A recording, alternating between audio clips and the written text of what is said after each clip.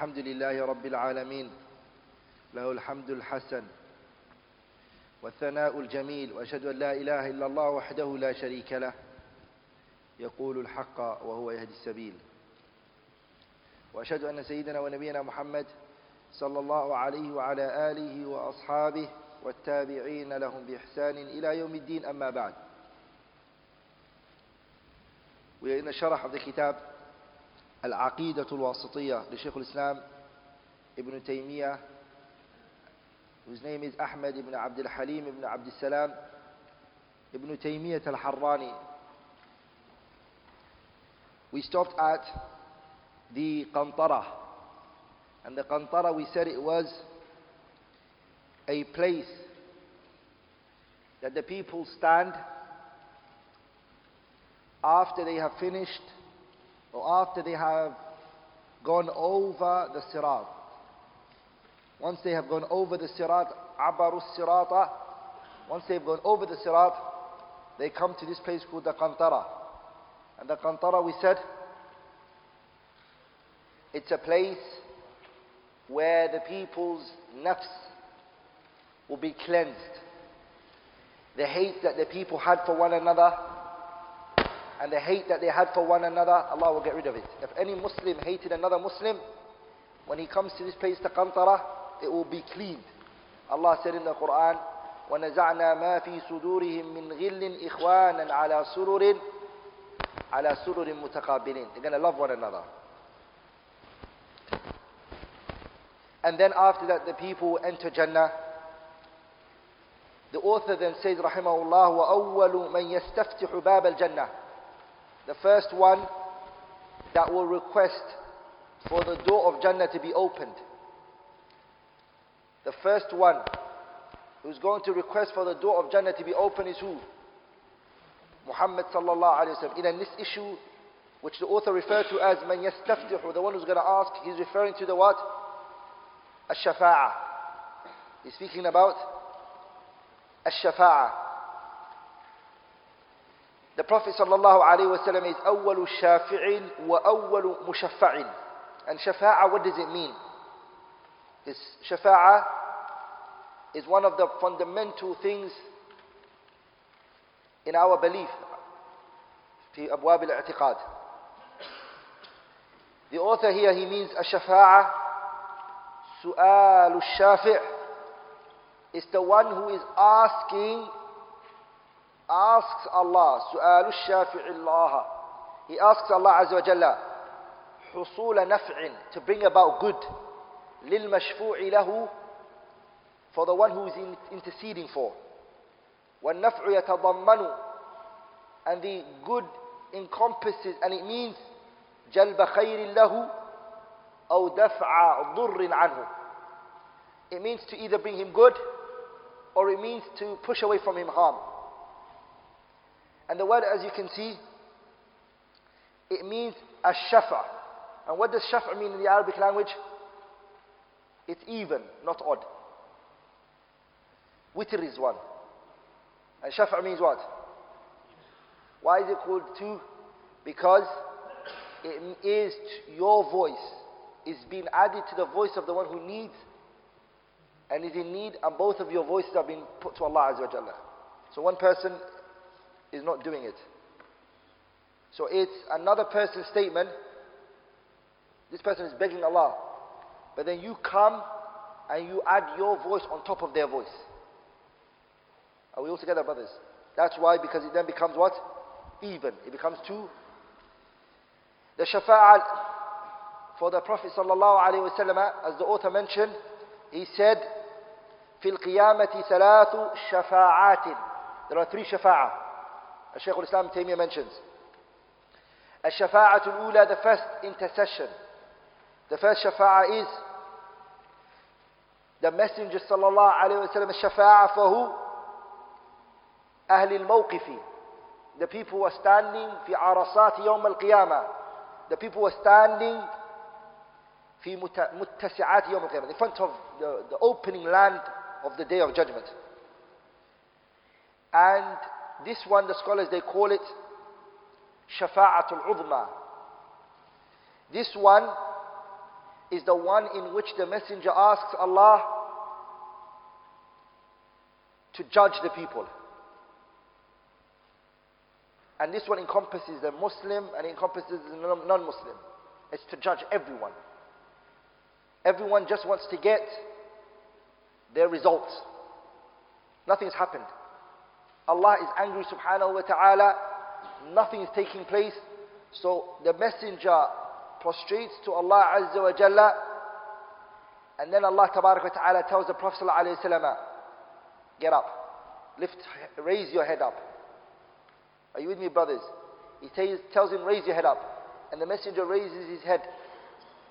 And then the messenger Sallallahu Alaihi Wasallam, it said to him,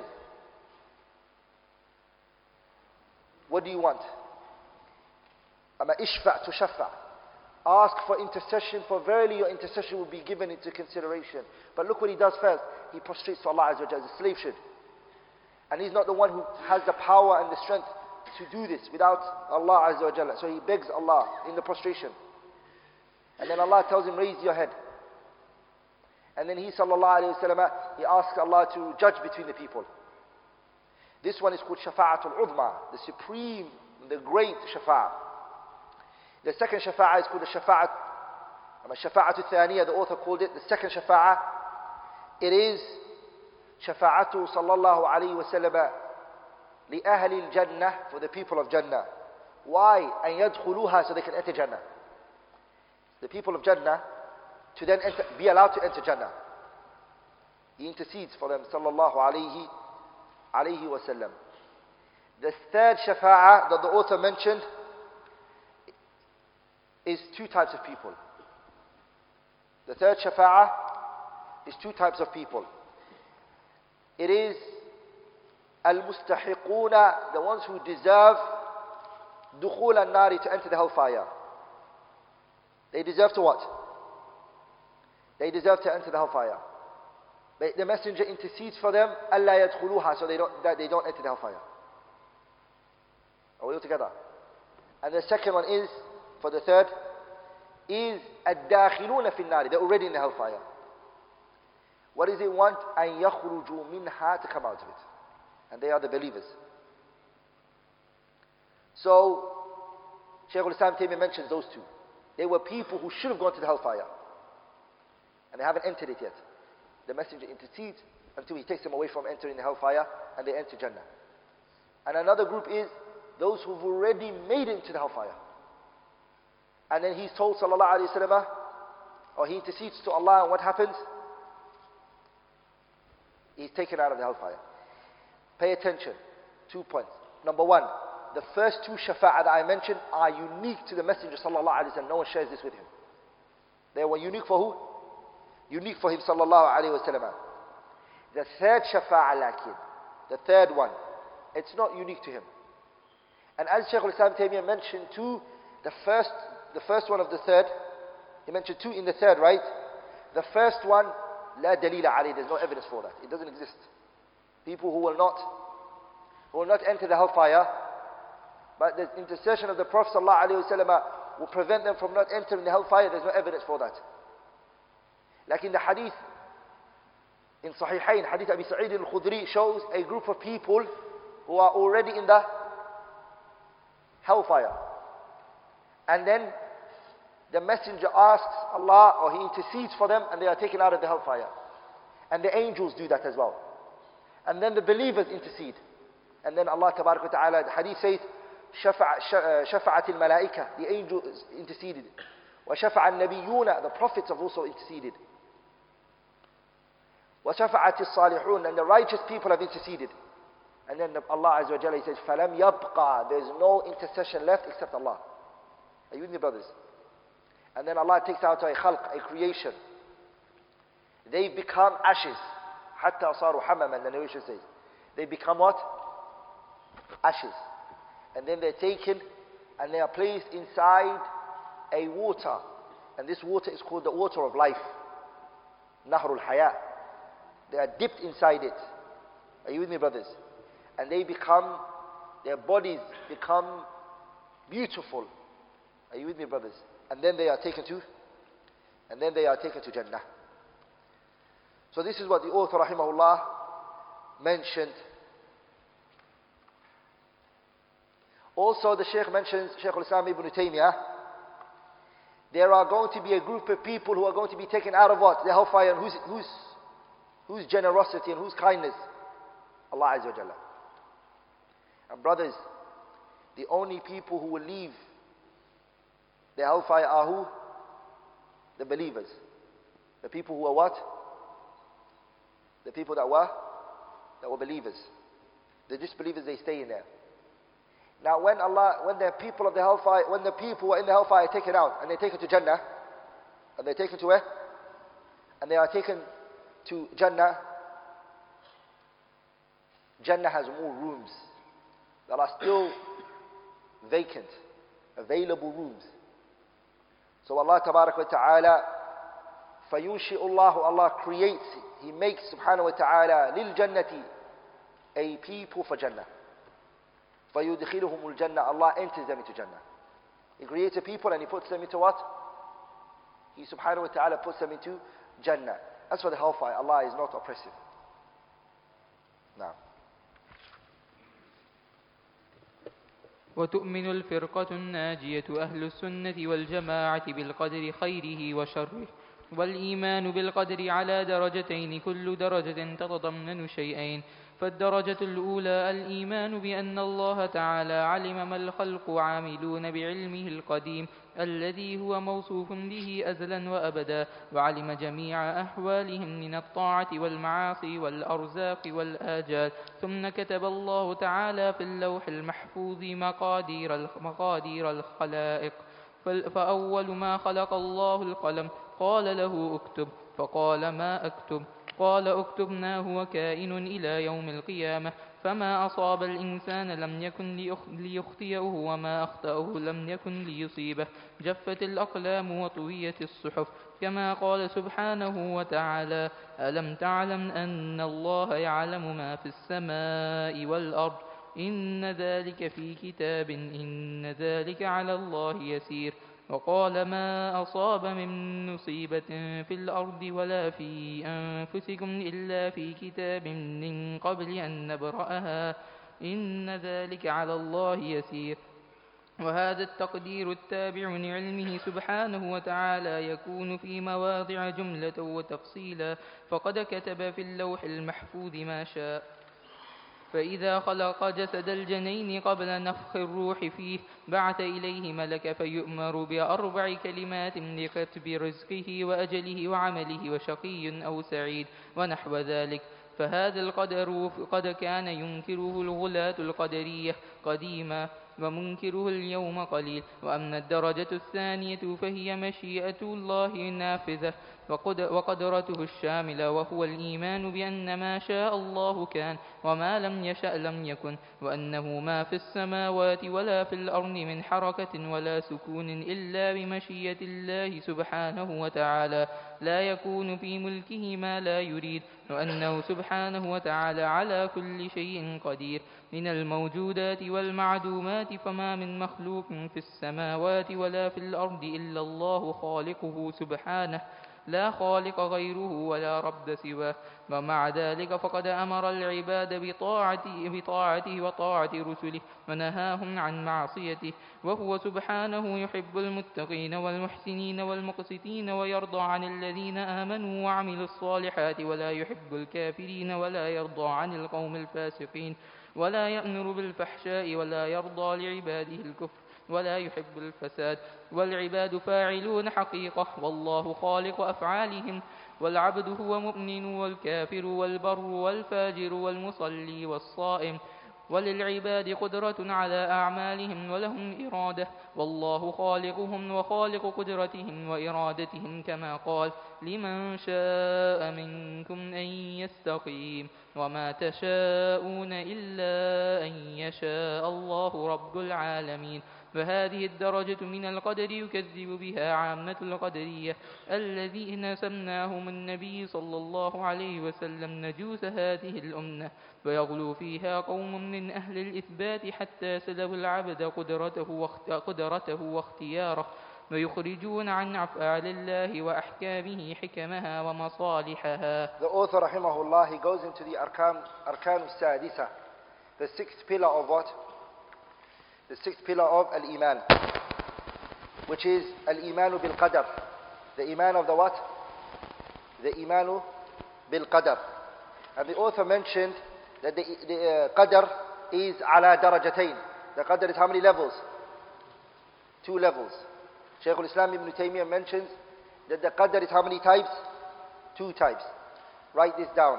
The first one is ad-darajatu as-sabiqa, wuqu' al-muqaddar. It is the first level. It precedes the one who it was destined on. It precedes the one in whom it was destined on. The one who the qadr is happening to, it precedes him. It precedes the one whom it was destined on. And under there falls 2. 2 things fall under there. الدرجة السابقة وقوع المقدر وتتضمن علم الله بالمقادير وكتابته لها. 2 things fall under the first one. 2 things fall under the first. The knowledge of Allah Azza wa Jalla. وكتابته لها. And that Allah subhanahu wa ta'ala, He wrote it for them. And that Allah tabarak wa ta'ala, He had written it for them too. Is that Allah's knowledge subhanahu wa ta'ala, and also that it was written for them. These precede the one who the qadr is happening to. The knowledge was already there to Allah tabarak wa ta'ala prior to it happening to the person, and it was already written before this person was even created. This level is what? As-sabiqah. It was before wuqu' al-muqaddar. The thing that was destined before it happened, this had already what? It had taken place. The second one is ad-darajatul musahibah, wuqu' al-muqaddar. It accompanies the one in whom it accompanies. It is with the one whom it was destined for. Okay, it accompanies the one whom it was destined for. الدرجة المصاحبة وقوع المقدر وتتضمن مشيئة الله للمقادير وخلقه لها. Here it consists of 2 things. Allah's will subhanahu wa ta'ala وخلقه لها, and that Allah created the person's actions. Are we all together? This accompanies the qadr. Allah is creating that action as it's happening, subhanahu wa ta'ala. And the will of Allah is connected to it as it's happening. Are we all together? These are the 4 levels in which the qadr stands on. What are they? Al-ilmu, knowledge. Wal-kitabah, writing. Wal-mashi'ah, and the will. Wal-khalq, and what? Creating.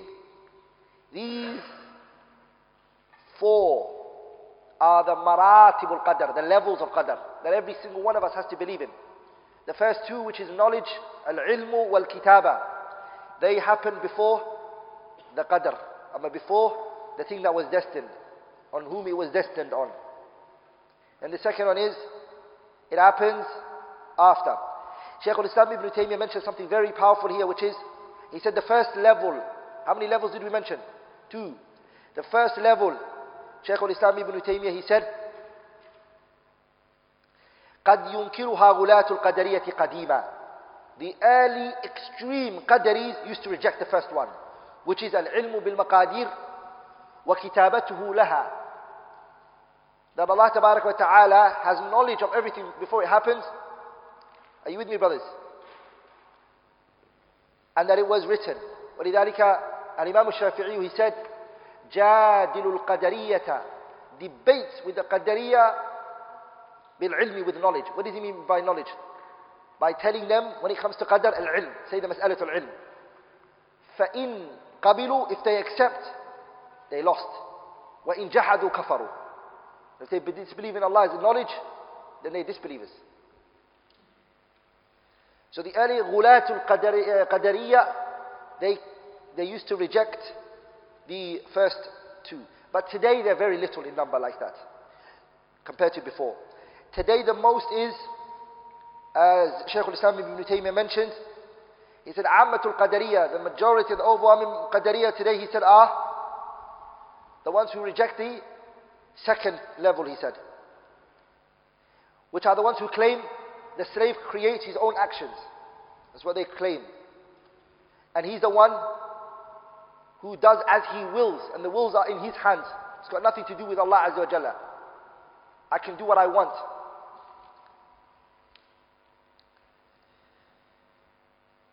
نعم.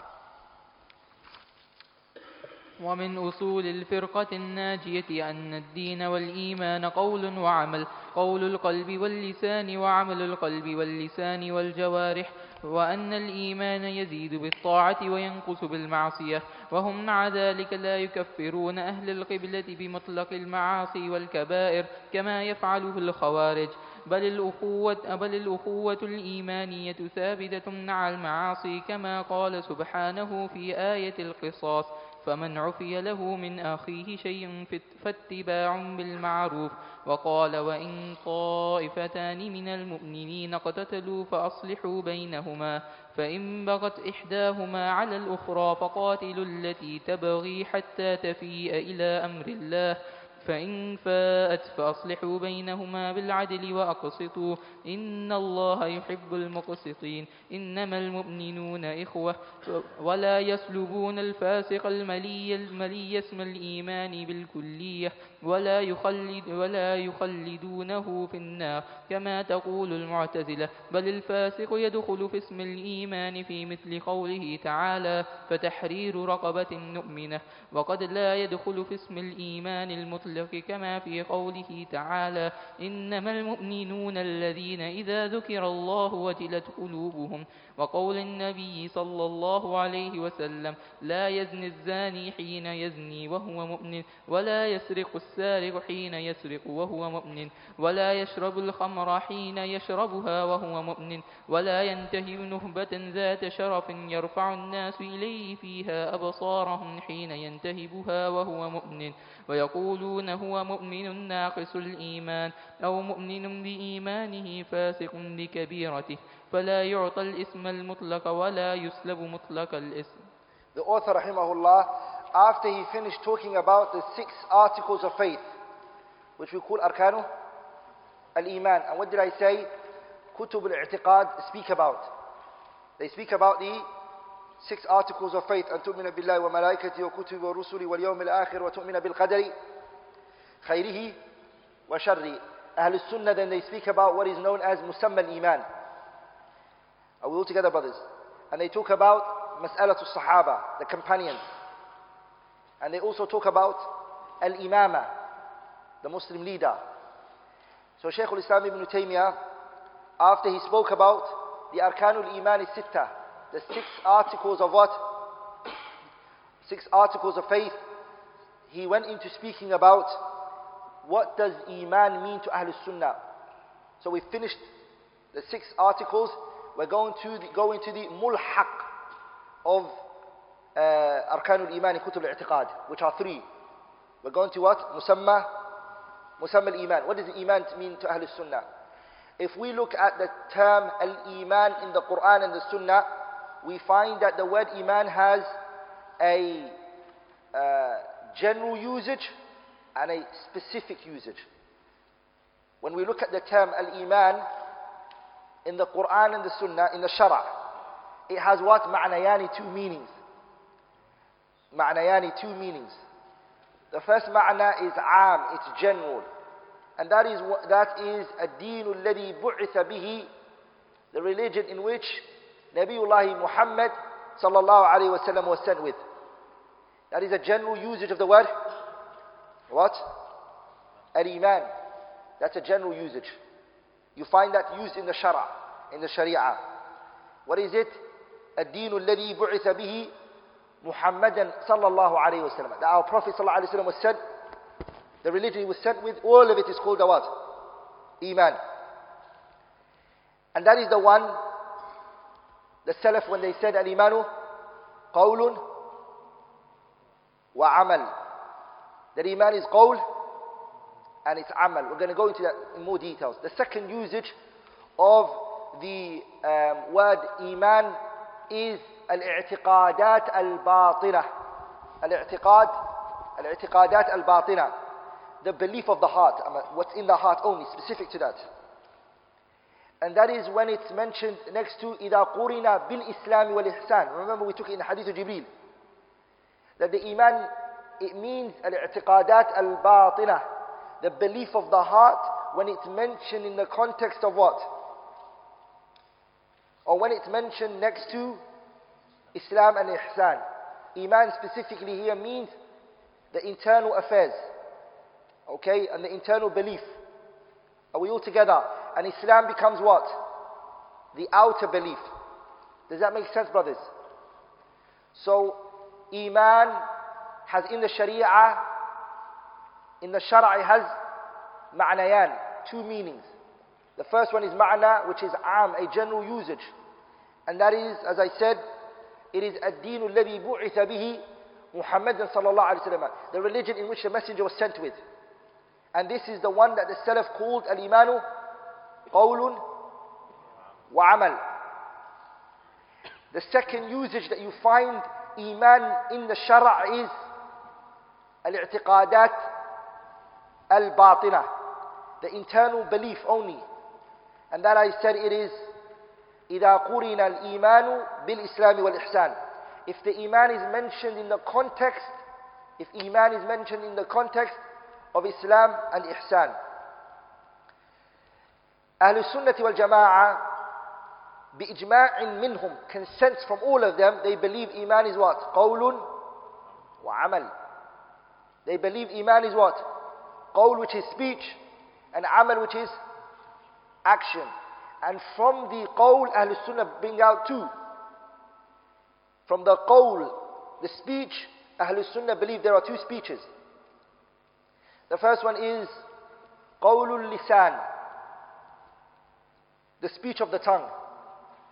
Qawlu al-lisan, and this one is an-nutqu bi-shahadatayn, to say the shahada on your tongue. Say ashhadu an la ilaha illallah wa ashhadu anna Muhammadan Rasulullah. This is qawlul al-lisan.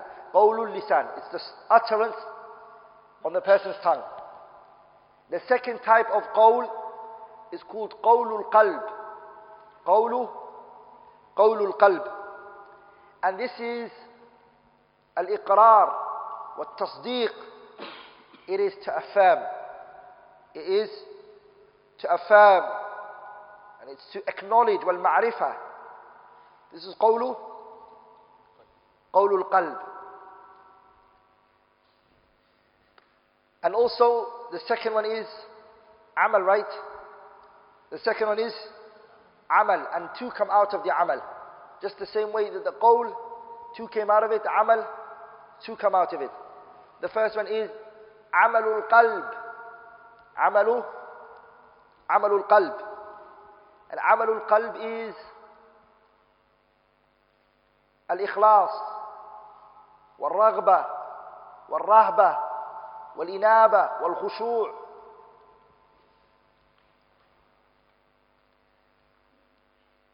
That is all amalul qalb.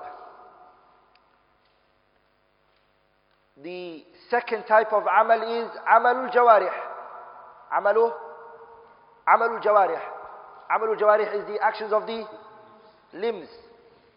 And here falls under it as-salah, zakah, as-sawm, and al-hajj, wa ma ila dhalik.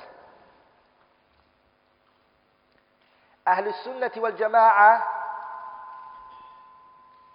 they believe the qawl is under what? Haqiqatul Iman. And the amal is what? Haqiqatul Iman. That without action, Iman doesn't exist. And without qawl, Iman does not exist. This is Ahlul Sunnah. And there's ijma' from the people who transmitted this consent. Is Al-Imam Muhammad ibn Idris, Abu Abdullah Muhammad ibn Idris al-Shafi'i. He transmitted ijma'. This is not mas'ala mukhtalafun fi. Abu Qasim, Hibatullah al-Lalaka'i mentions it in his kitab Usul I'tiqad Ahl Sunnah wal Jama'ah. So it's not a mas'ala they differed on. Lakin there are a group of people who went against Ahl Sunnah, which is the Murji'ah. The Murji'ah went against Ahl Sunnah in the issue of Iman and the definition of Iman and what is Iman. And what did the Murji'ah do? They took out of Iman actions. They took out of Iman actions. So Amalul Qalbi and Amalul Jawarihi to them is not part of Iman. Iman is only what? The qawl. Are you with me, brothers? The qawl. And within the Murji'ah there are two types. Are we all together, brothers? The Murji'ah within them are what? Sorry, three types. The worst of them are called the Ghulatul Murji'ah. Ghulatul Murji'ah. The worst of them. They're the extreme Murji'ah. They believe the qawl, both of them that we mentioned. How many qawls did we mention? Qawlul qalbi and qawlul al-lisan. They only said what is needed is what? Qawlul qalbi is only needed. Qawlul lisan is not even needed. So they're called the what? Ghulatul, the extreme Murji'ah.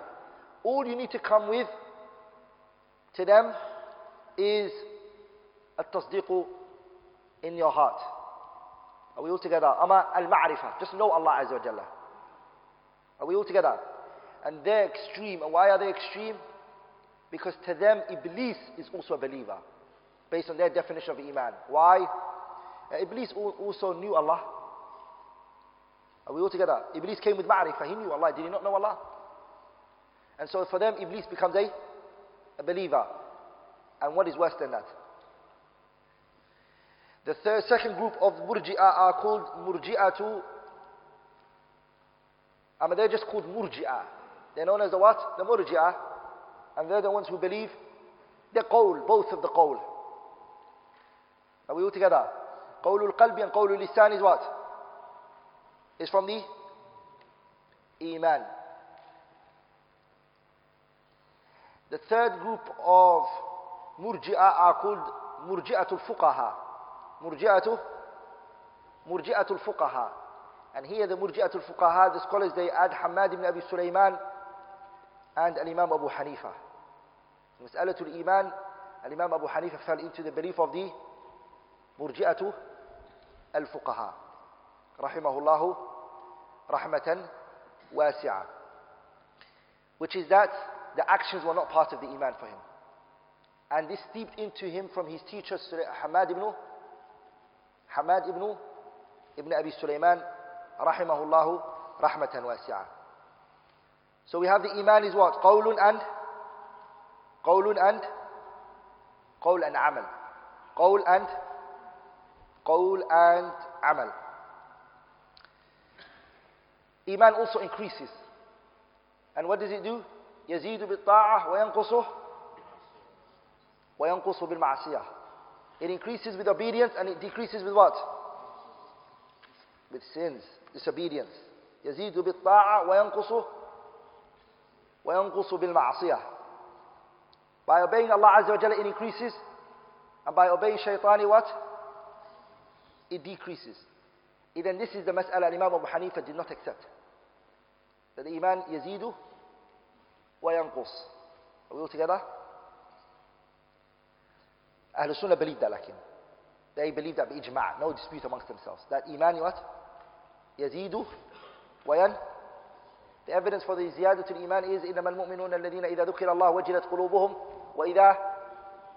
وإذا تليت عليهم آياته زادتهم إيمانا وعلى ربهم يتوكلون. And that the Iman also what? It decreases. As the Prophet ﷺ said in the hadith, من رأى منكم منكرا فليغيره بيده فإن لم يستطع فبلسانه فإن لم يستطع فبقلبه وذلك أضعف الإيمان.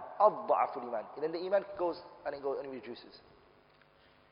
Also Ahlul Sunnah wal Jama'ah believe, as the author mentioned, that the Iman is broken into three. And we mentioned it before in the Sharh Sunnah Imam al-Muzani, that the Iman is broken into three.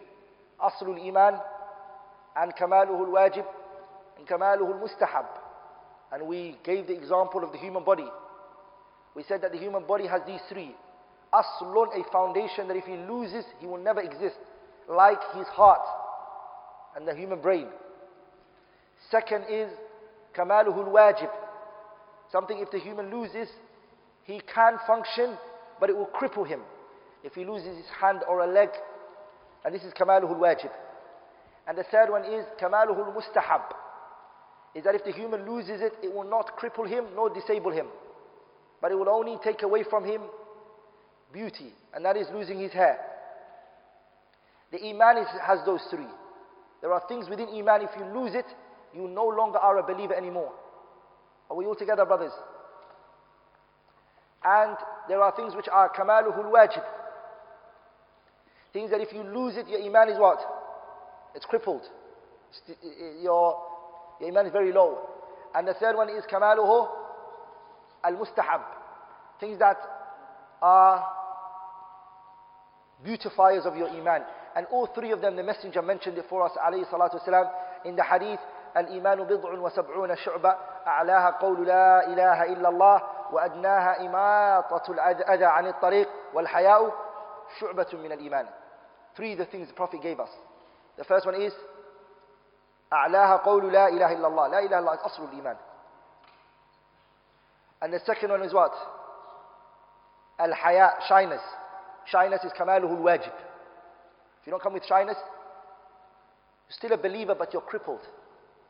Because we took in the hadith, the Arba'un, what did we take? إن مما أدرك الناس من كلام النبوة الأولى إذا لم تستحي فاصنع ما شئت. The third one is إماطة الأذى عن الطريق, taking harm from the earth. This is كماله المستحب.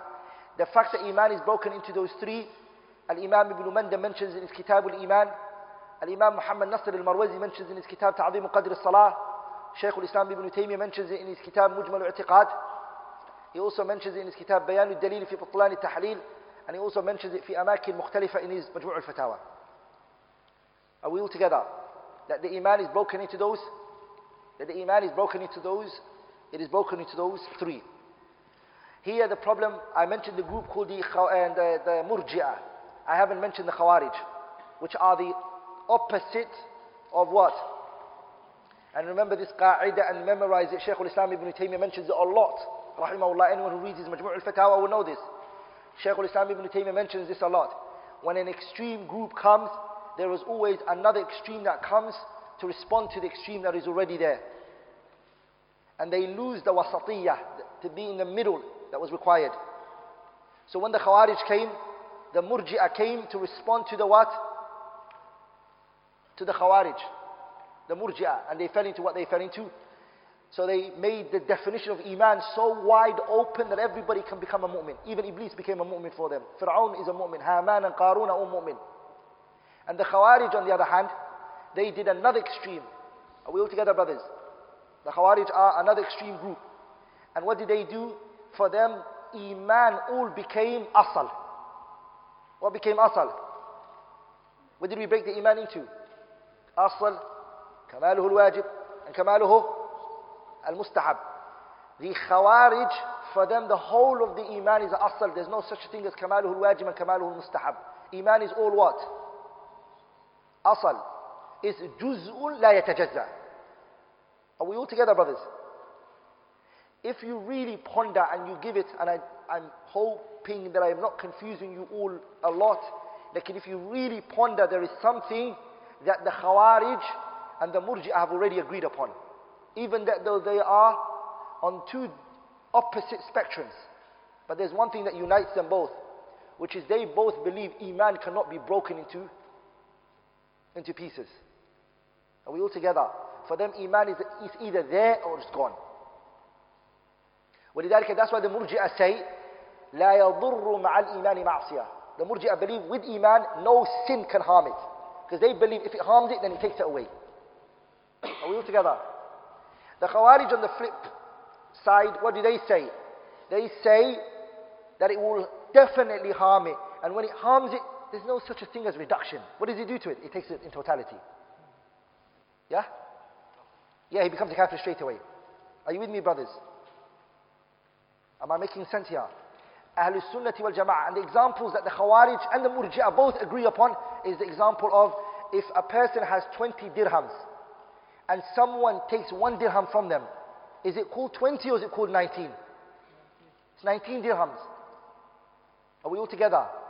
So they say if a person leaves one part of Iman, he no longer should be given the name of Iman. Are we all together?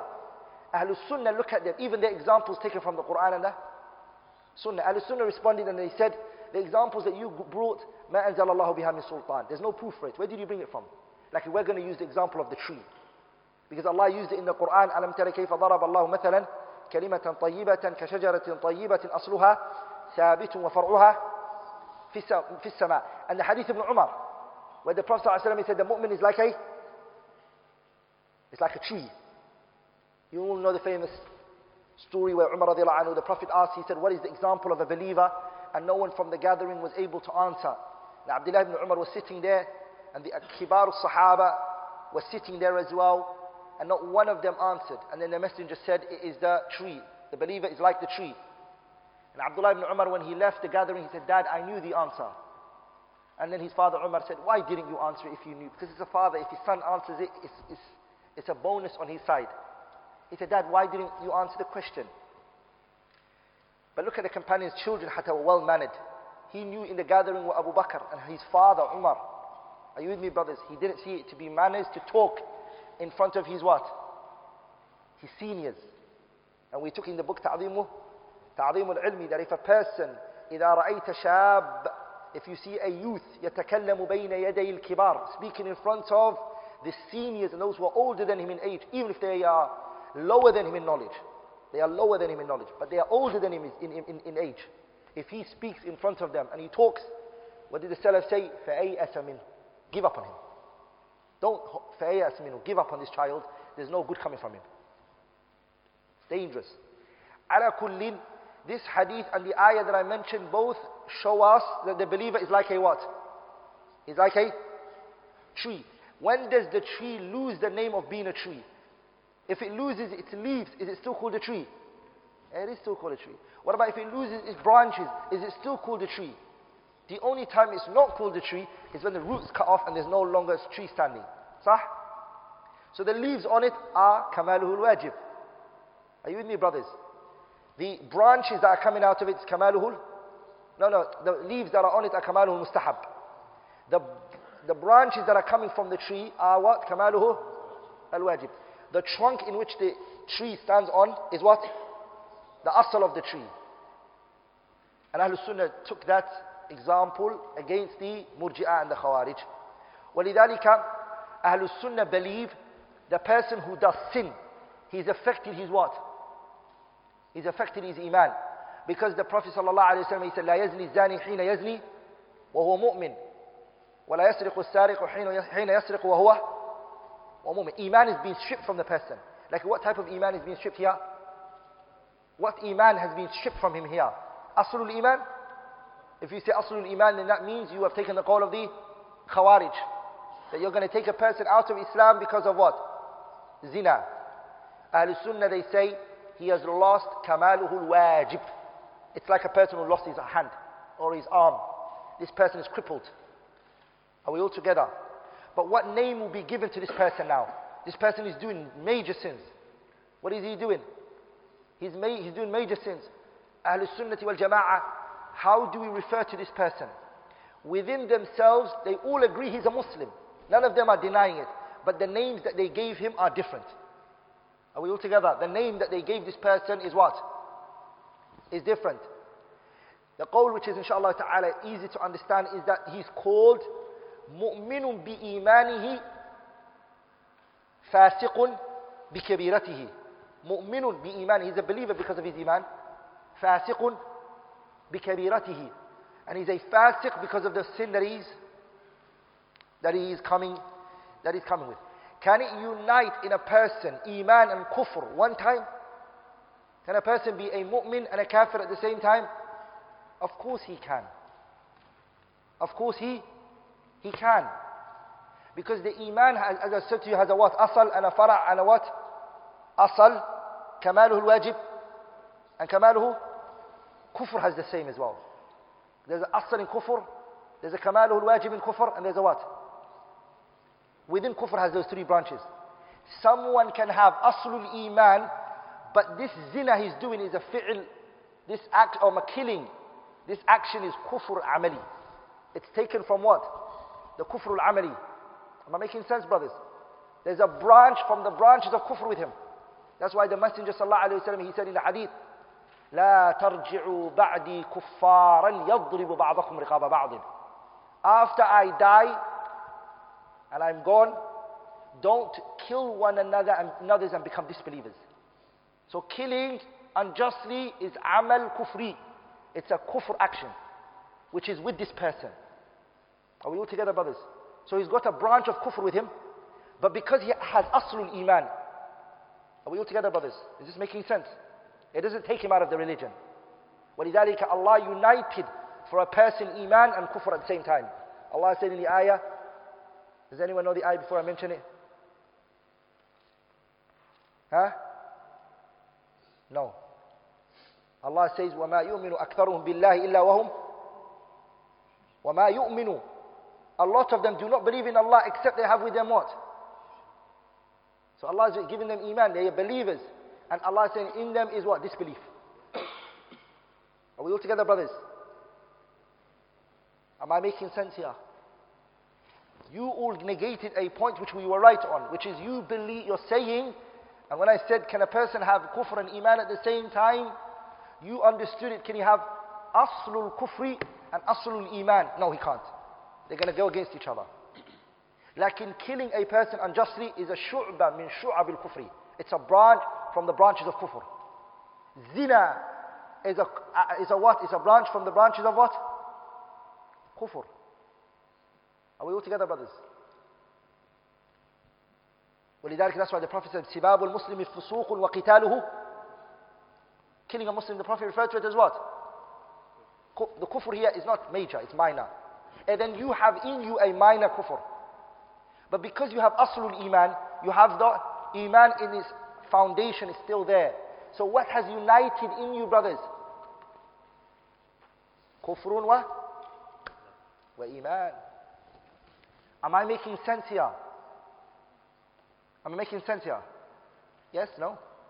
Shaykh al-Islam Taymiyyah went in details when he goes in Kitab al-Iman. He goes into this in more details. You can read it. You can read it there, inshallah ta'ala. تفضل. ومن أصول أهل السنة والجماعة سلامة قلوبهم وألسنتهم لأصحاب رسول الله صلى الله عليه وسلم كما وصفهم الله به في قوله والذين جاءوا من بعدهم يقولون ربنا اغفر لنا ولإخواننا الذين سبقونا بالإيمان ولا تجعل في قلوبنا غلا للذين آمنوا ربنا إنك رؤوف رحيم.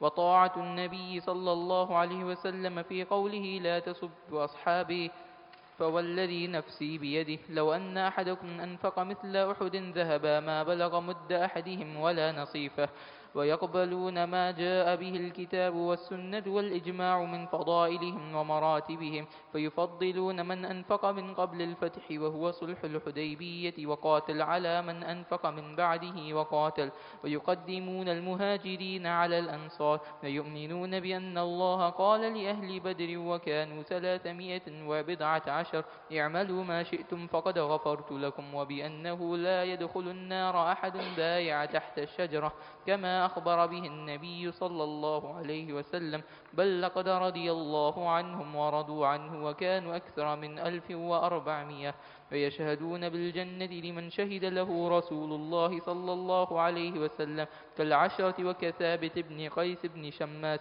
وغيرهم من الصحابة ويقرون بما تواتر به النقل عن أمير المؤمنين علي بن أبي طالب رضي الله عنه وغيره من أن خير هذه الأمة بعد نبيه أبو بكر ثم عمر ويسلسون بعثمان ويربعون بعلي كما دلت عليه الآثار وكما أجمعت الصحابة على تقديم عثمان في البيعة ومع أن بعض أهل السنة كانوا قد اختلفوا في عثمان وعلي بعد اتفاقهم على تقديم أبي بكر وعمر أيهما أفضل، فقدم قوم عثمان وسكتوا أو ربعوا بعلي، وقدم قوم عليا وقوم توقفوا، لكن استقر أمر أهل السنة على تقديم عثمان ثم علي.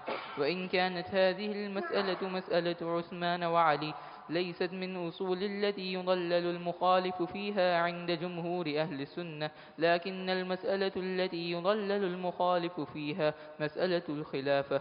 وكذلك يؤمنون بأن الخليفة بعد رسول الله صلى الله عليه وسلم أبو بكر ثم عمر ثم عثمان ثم علي رضي الله عنهم أجمعين، ومن طعن في خلافة أحد من هؤلاء الأئمة فهو أضل من حمار أهله.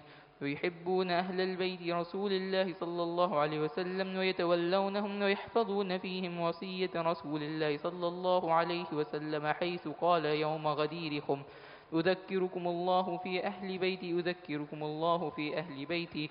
وقد قال أيضا للعباس عمه وقد شكى إليه أن بعد قريش يجفو بني هاشم، فقال: والذي نفسي بيده لا يؤمنون حتى يحبوكم لله ولقرابتي. وقال: إن الله اصطفى إسماعيل واصطفى من بني إسماعيل كنانة، واصطفى من كنانة قريشا، واصطفى من قريش بني هاشم، واصطفاني من بني هاشم.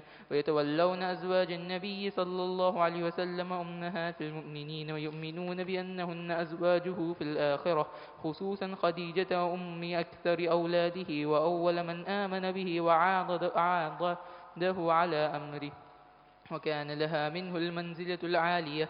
والصديقة بنت الصديق التي قال فيها النبي صلى الله عليه وسلم: فضل عائشة على النساء كفضل الثريد على سائر الطعام. ويتبرؤون من طريقة الروافض الذين يبغضون الصحابة ويسبونهم، وطريقة النواصب الذين يؤذون أهل البيت بقول أو عمل، ويمسكون عما شجر بين الصحابة ويقولون إن هذه الآثار المروية في مساويهم منها ما هو كذب، ومنها ما قد زيد فيه ونقص وغير عن وجهه، وعامة الصحيح منه هم فيه معذورون، إما المجتهدون مصيبون وإما المجتهدون مخطئون. وهم مع ذلك لا يعتقدون أن كل واحد من الصحابة معصوم عن كبائر الإثم وصغائره، بل يجوز عليهم الذنوب في الجملة، ولهم من السوابق والفضائل ما يوجب مغفرة ما صدر منهم، إن صدر، حتى إنهم يغفر لهم من السيئات ما لا يغفر لمن بعدهم، لأن لهم من الحسنات التي تمحو السيئات ما ليس لمن بعدهم. وقد ثبت بقول رسول الله صلى الله عليه وسلم أنهم خير القرون، وأن مد من أحدهم إذا تصدق به كان أفضل من جبل أحد ذهبا ممن بعدهم. ثم إذا كان قد صدر عن أحدهم ذنب فيكون قد تاب منه، أو أتى بحسنات تمحو، أو غفر له بفضل سابقته أو بشفاعة محمد صلى الله عليه وسلم الذي هم أحق الناس بشفاعته، أو ابتلي ببلاء في الدنيا كفر به عنه. فإذا كان هذا في الذنوب المحققة، فكيف الأمور التي كانوا فيها المجتهدين؟ إن أصابوا فلهم أجران، وإن اختفوا فلهم أجر واحد، والخطأ مغفور. ثم القدر الذي ينكر من فعل بعضهم قليل نزر مغمور في جنب فضائل القوم ومحاسنهم من الإيمان بالله ورسوله والجهاد في سبيله والهجرة والنصرة والعلم النافع والعمل الصالح. ومن نظر في سيرة القوم بعلم وعدل وبصيرة ما من الله به عليهم من الفضائل، علم يقينا أنهم خير الخلق بعد الأنبياء لا كان ولا يكون مثلهم، وأنهم هم الصفوة من القرون هذه الأمة التي هي خير الأمم وأكرمها على الله تعالى. We'll carry on inshallah ta'ala بعد الصلاة inshallah ta'ala. The author rahimahullah ta'ala, Shaykh al-Islam, he speaks about the belief of Ahl Sunnati wal Jama'ah in regards to the companions, and what is the position in which Ahl Sunnati wal Jama'ah hold on to when it comes to the companions. And he said, among the fundamental beliefs of Ahl Sunnati wal Jama'ah is the purity of their hearts and their tongues regarding the companions of the Messenger sallallahu alayhi wasallam. Two things The author mentioned here, rahimahullah ta'ala, that their hearts are pure towards the companions. Number one, the purity of their hearts towards the companions of the Messenger sallallahu alaihi wasallam, and the purity of their tongues regarding the companions of the Messenger sallallahu alaihi wasallam. So what they accept is the virtues and the levels. The author mentions two things. What does he mention? The virtue and the levels. So what is the virtues? Any fadl, any virtue that has come regarding any of the companions, whether it be general virtues, which are for all the companions, or whether they be specific. And then the virtues are how many types? Two types. Fada'il, virtues which are amma, general for all of the companions. And then there are virtues which are specific, in which the Prophet ﷺ gave it to each companion or a group of companions over others. Ahlul Sunnah wal Jama'ah, they believe in it, they affirm it, and they establish it. And they give the companions the sequence of virtue that was given to them through the Quran and the Sunnah. For example, the author mentions يفضلون من أنفق من قبل الفتح وهو صلح الحديبية وقاتل على من أنفق من بعده وقاتل. That they assign the most virtuous to those who spent in the cause of Allah Azza wa Jalla before the liberation of Mecca. Meaning, there were companions who fought and they gave their wealth to Islam before the conquest of Mecca. Those are better than what? Those who came into Islam after the conquest of Mecca. But Allah promised for both groups what? وَكُلًّا وَعَدَ اللَّهُ الْحُسْنَى. But both parties are righteous and virtuous. But who are the highest? Who are the highest from the two? Those who took Islam when they, before the conquest of Mecca happened. Why? Because they took Islam when it was weak. Are we all together? And when Islam was fragile, the religion was, the people were hiding their beliefs, it's when they accepted it. And the other group, they came in when there was the glory days of Islam. But both parties are what? Virtuous. Radiallahu anhum.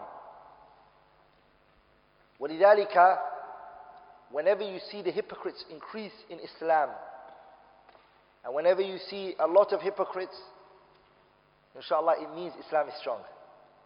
Because hypocrites don't exist at the time when Islam is weak. There was no hypocrites in Mecca. There were hypocrites in where? There were hypocrites in Medina. There were hypocrites in what? In Medina. Also they give precedence to who? وَيُقَدِّمُونَ الْمُهَاجِرِينَ عَلَى الْأَنصَارِ. They place the immigrants from Mecca, which are the Muhajirin, and they assign them on a greater status than who? The Ansar, those who supported the Messenger sallallahu alaihi wasallam and were the people of Medina. The tribes of Ansar are mainly two: Aus and Khazraj. Both were the biggest tribes. They come after who? They come after the Muhajirin. Why? Because the Muhajirin, they left their houses, they left their money, they left everything, and they walked away from all of that. And they came to a land and a people they don't know. And within the Arabs, a lot of the righteous deeds that we do in Islam, a lot of it they knew of it. and they would do it. But they didn't know the concept of hijrah. For the Sahabas to adopt a character that wasn't present amongst them. Rather, hijrah was a form of humiliation for you to leave your land. People fought for their lands, fought for their place.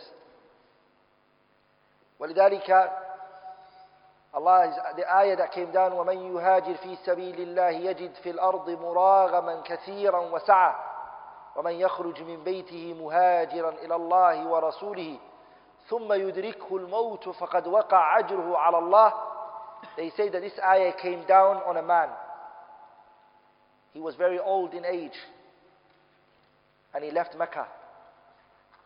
And he was from the people, hijrah wasn't wajib upon him. إِلَّا الْمُسْتَضْعَفِينَ مِنَ الرِّجَالِ وَالنِّسَاءِ وَالْوِلْدَانِ. The women and the children and the elders, they were not forced. They were not forced to leave Mecca, because they didn't have a hila, ability to leave. But this man, this old man, he couldn't stay in a place where Nabiullah Muhammad is humiliated and spoken against. Kufr is spreading and disbelief.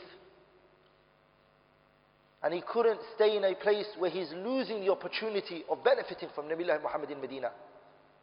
So he got himself ready. He got his property ready. He got his riding beast ready. And he went out and he embarked on his journey to go to Medina. As he was in the middle, this is not a flight, this is not a car. It takes him a month or so to make it to Medina. He's an old man in the middle of the desert with a horse or a camel. He realized he's not going to live anymore. He realized that this is his last moment, he's not going to live. So he raised his eyes into the sky. فَضَرَبَ كَفًّا بِكَفٍّ. He placed one hand onto the other hand, and then he said, Allahumma hadihi bay'atul laka. This is a pledge of allegiance with you. And then he hit his hand again, and then he said, Allahumma hadihi bay'ata.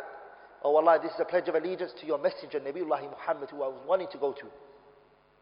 And then Allah Tabarak wa Ta'ala's ayah came down. وَمَنْ يَخْرُجْ مِنْ بَيْتِهِ مُهَاجِرًا إِلَى اللَّهِ ثُمَّ يُدْرِكْهُ الْمَوْتُ فَقَدْ وَقَعَ أَجْرُهُ عَلَى اللَّهِ.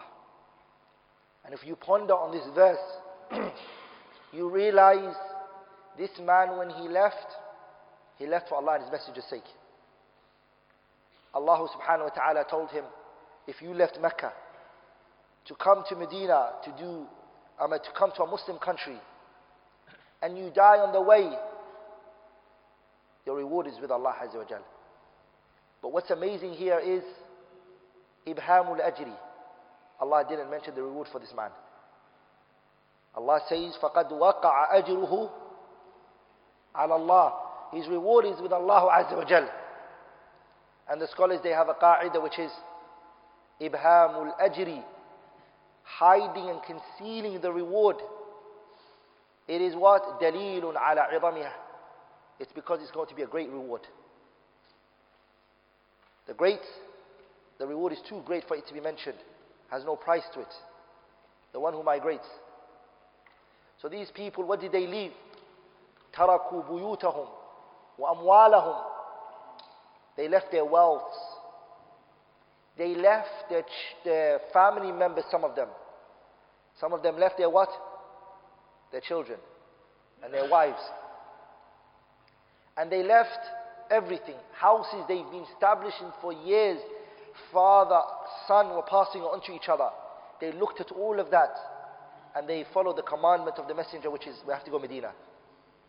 And they looked back at it and they walked away from it. This station and this status itself gave them a big place in Islam. They were muhajirin.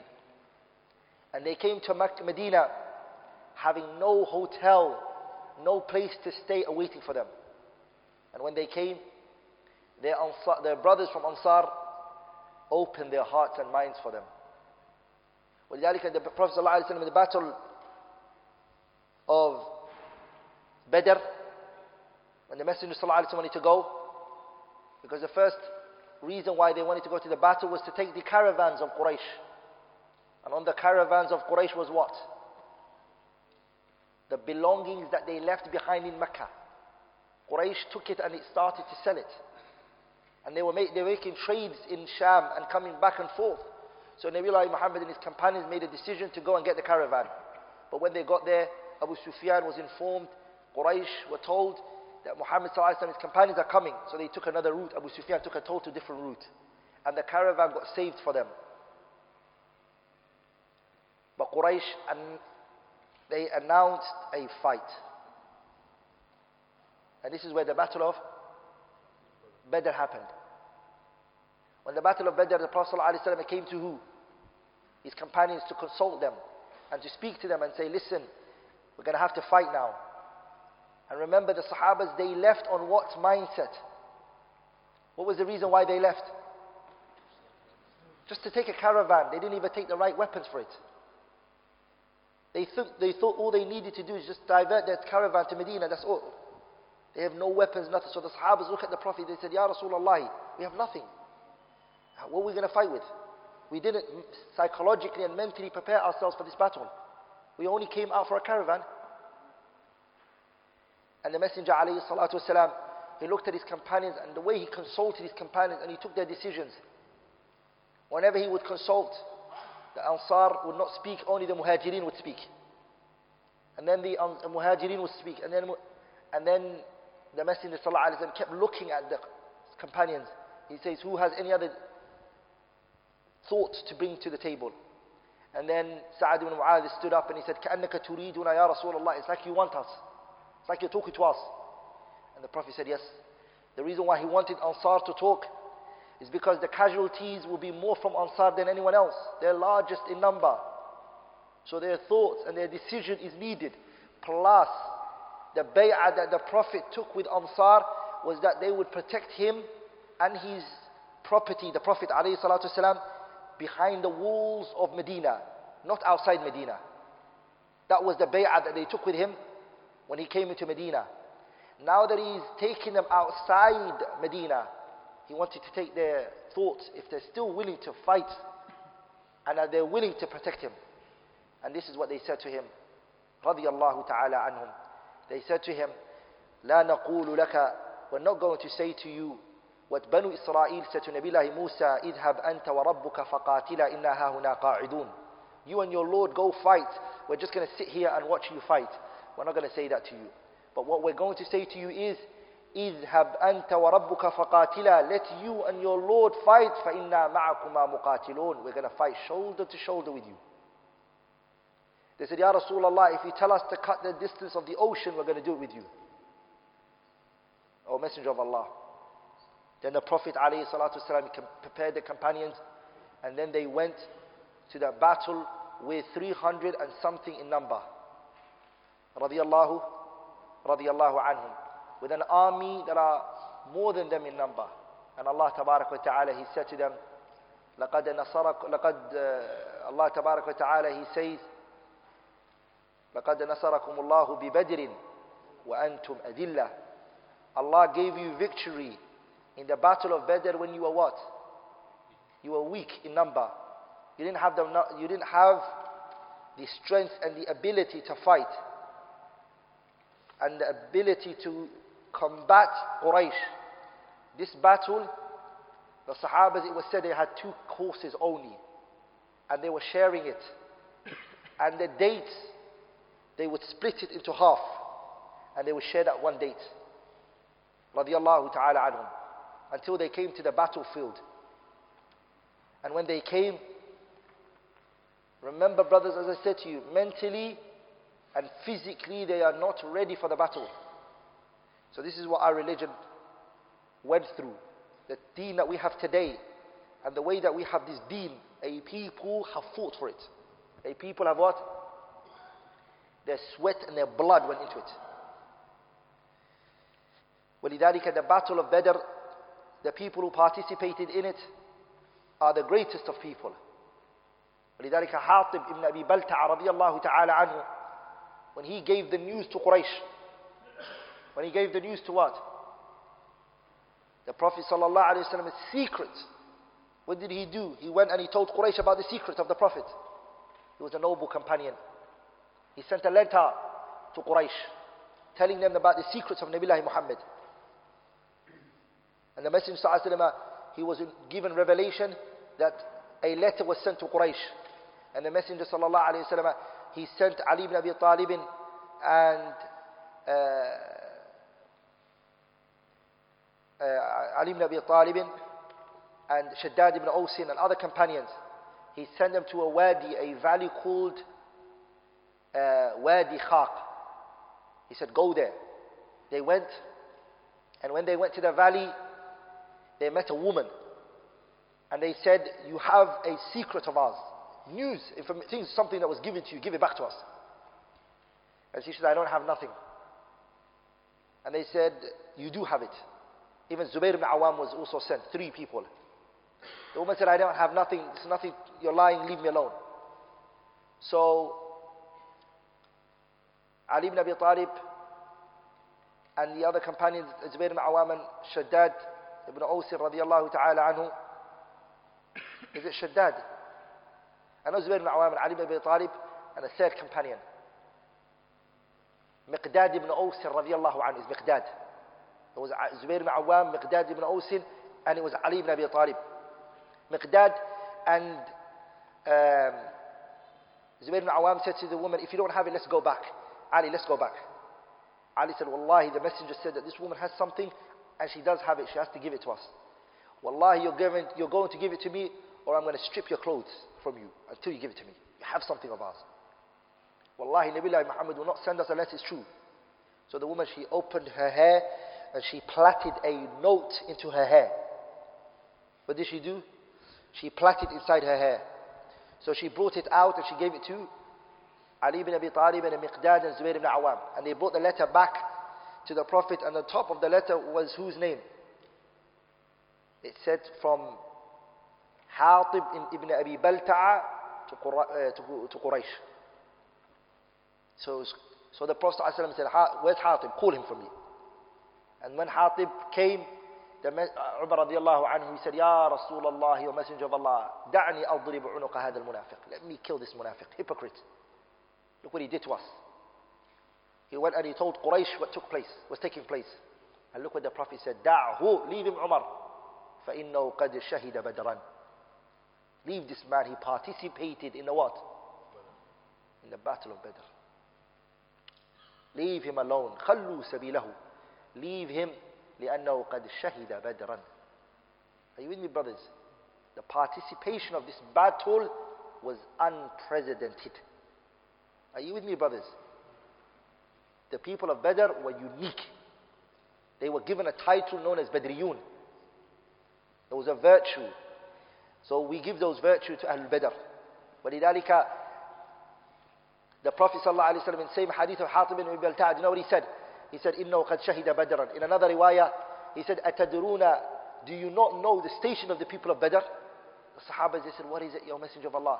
He said, Allah subhanahu wa ta'ala said, اِعْمَلُوا مَا شِئْتُمْ. People of Badr, do as you wish. فَقَدْ غَفَرْتُ. For verily I have forgiven you. فَقَدْ غَفَرْتُ لَكُمْ.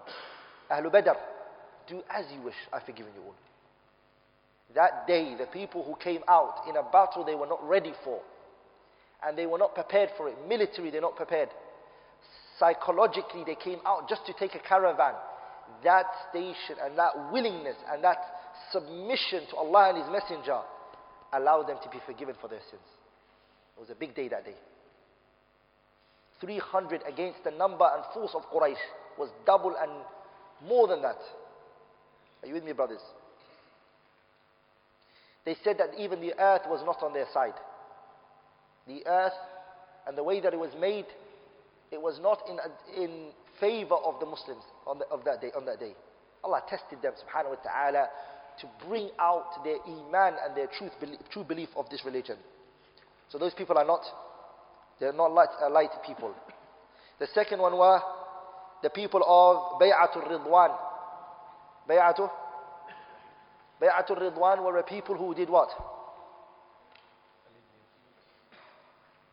Where did Bay'atul Ridwan come from?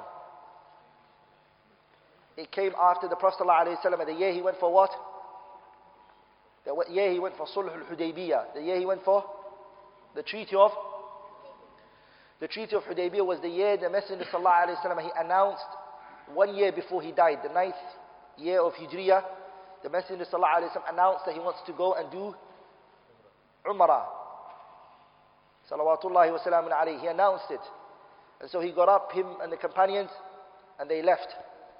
When they came to a place called Hudaybiyah, they came to that place called Hudaybiyah, Quraysh sent a representative from their side commanding the Prophet to stay there and not move. And who they sent was Urwa ibn Mas'ud al-Thaqafi. Urwa ibn Mas'ud came, he met the Prophet ﷺ in Hudaybiyah, and he said, you're not going to go nowhere. You're not going to move. Quraysh has prevented you from Hajj, going to the Kaaba. If you want to go, it's going to be a fight. The messenger's what? What clothes is he wearing? He's wearing what? He's wearing an ihram. Sallallahu alayhi wa sallam. And Quraysh are not letting him go forward to go to the house of Allah and do tawaf and sa'i. That's all he wants. He said, I don't want anything else. We're not going to fight. We have no weapons. We're going to do Umrah. We're going to go back. Arabs are not going to hear Muhammad came into the Kaaba and did Umrah and left. Between us is fight. Nabiullah Muhammad, when Urwa ibn Mas'ud al-Thaqafi came, and he was the first representative that they sent to deal with the Messenger alayhi salatu wasalam, Urwa spoke to the Prophet. And I mentioned this story before. Urwa, every time he would speak, he would touch the Prophet's beard. And he said to the Prophet of Allah, Wallahi, these people that are next to you, meaning Abu Bakr and Umar and Uthman he's talking about, Wallahi, they can't defend you. Do you think these people are going to really help you? And these weak people? And Abu Bakr became very angry and he responded to him. Radiallahu ta'ala anhu. And every time he tried to touch the Prophet's beard, Mughira ibn Shu'b was standing right on top of him.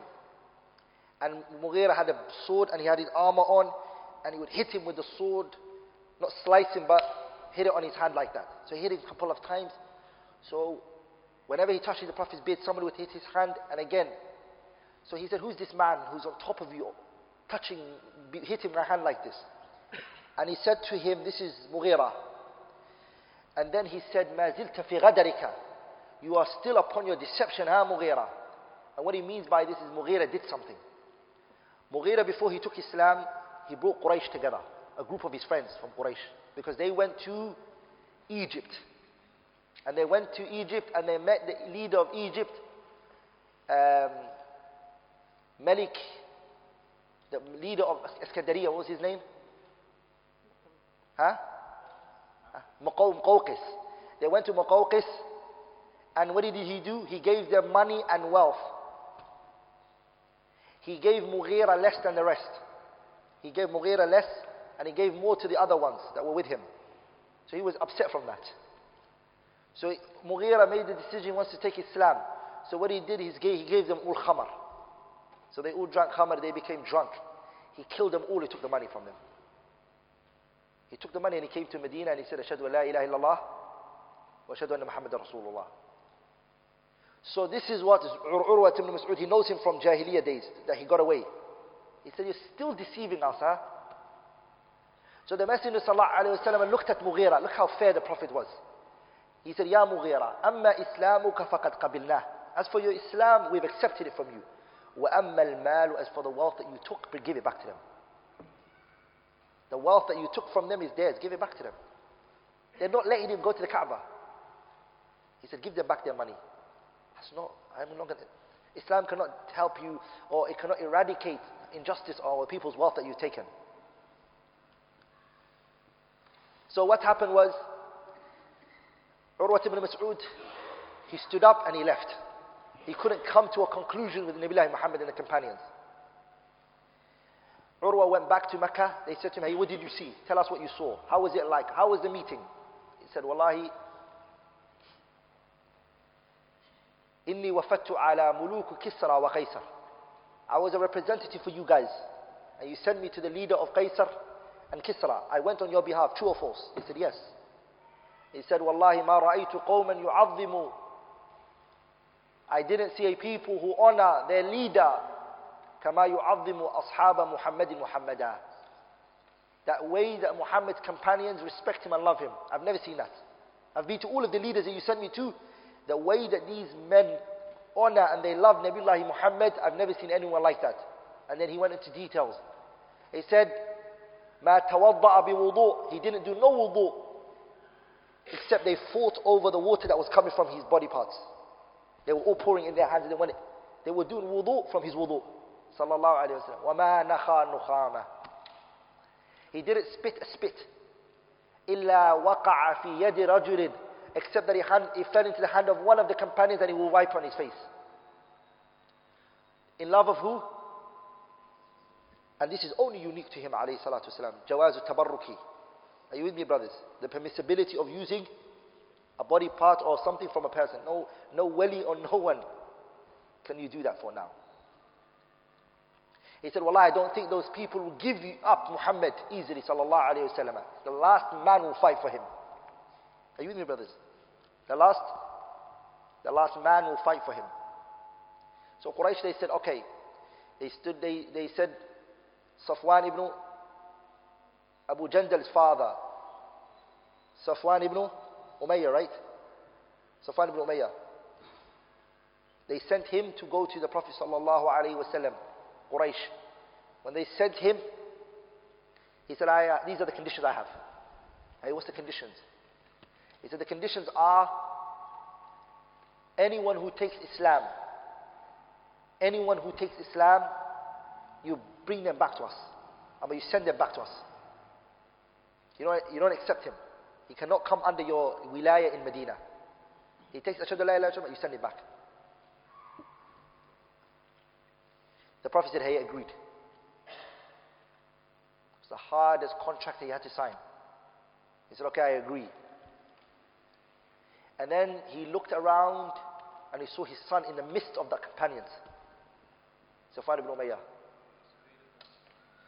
His name is Suhail ibn Amr, sahih. It was Suhail ibn Amr. He saw his son Abu Jandal in the midst of what?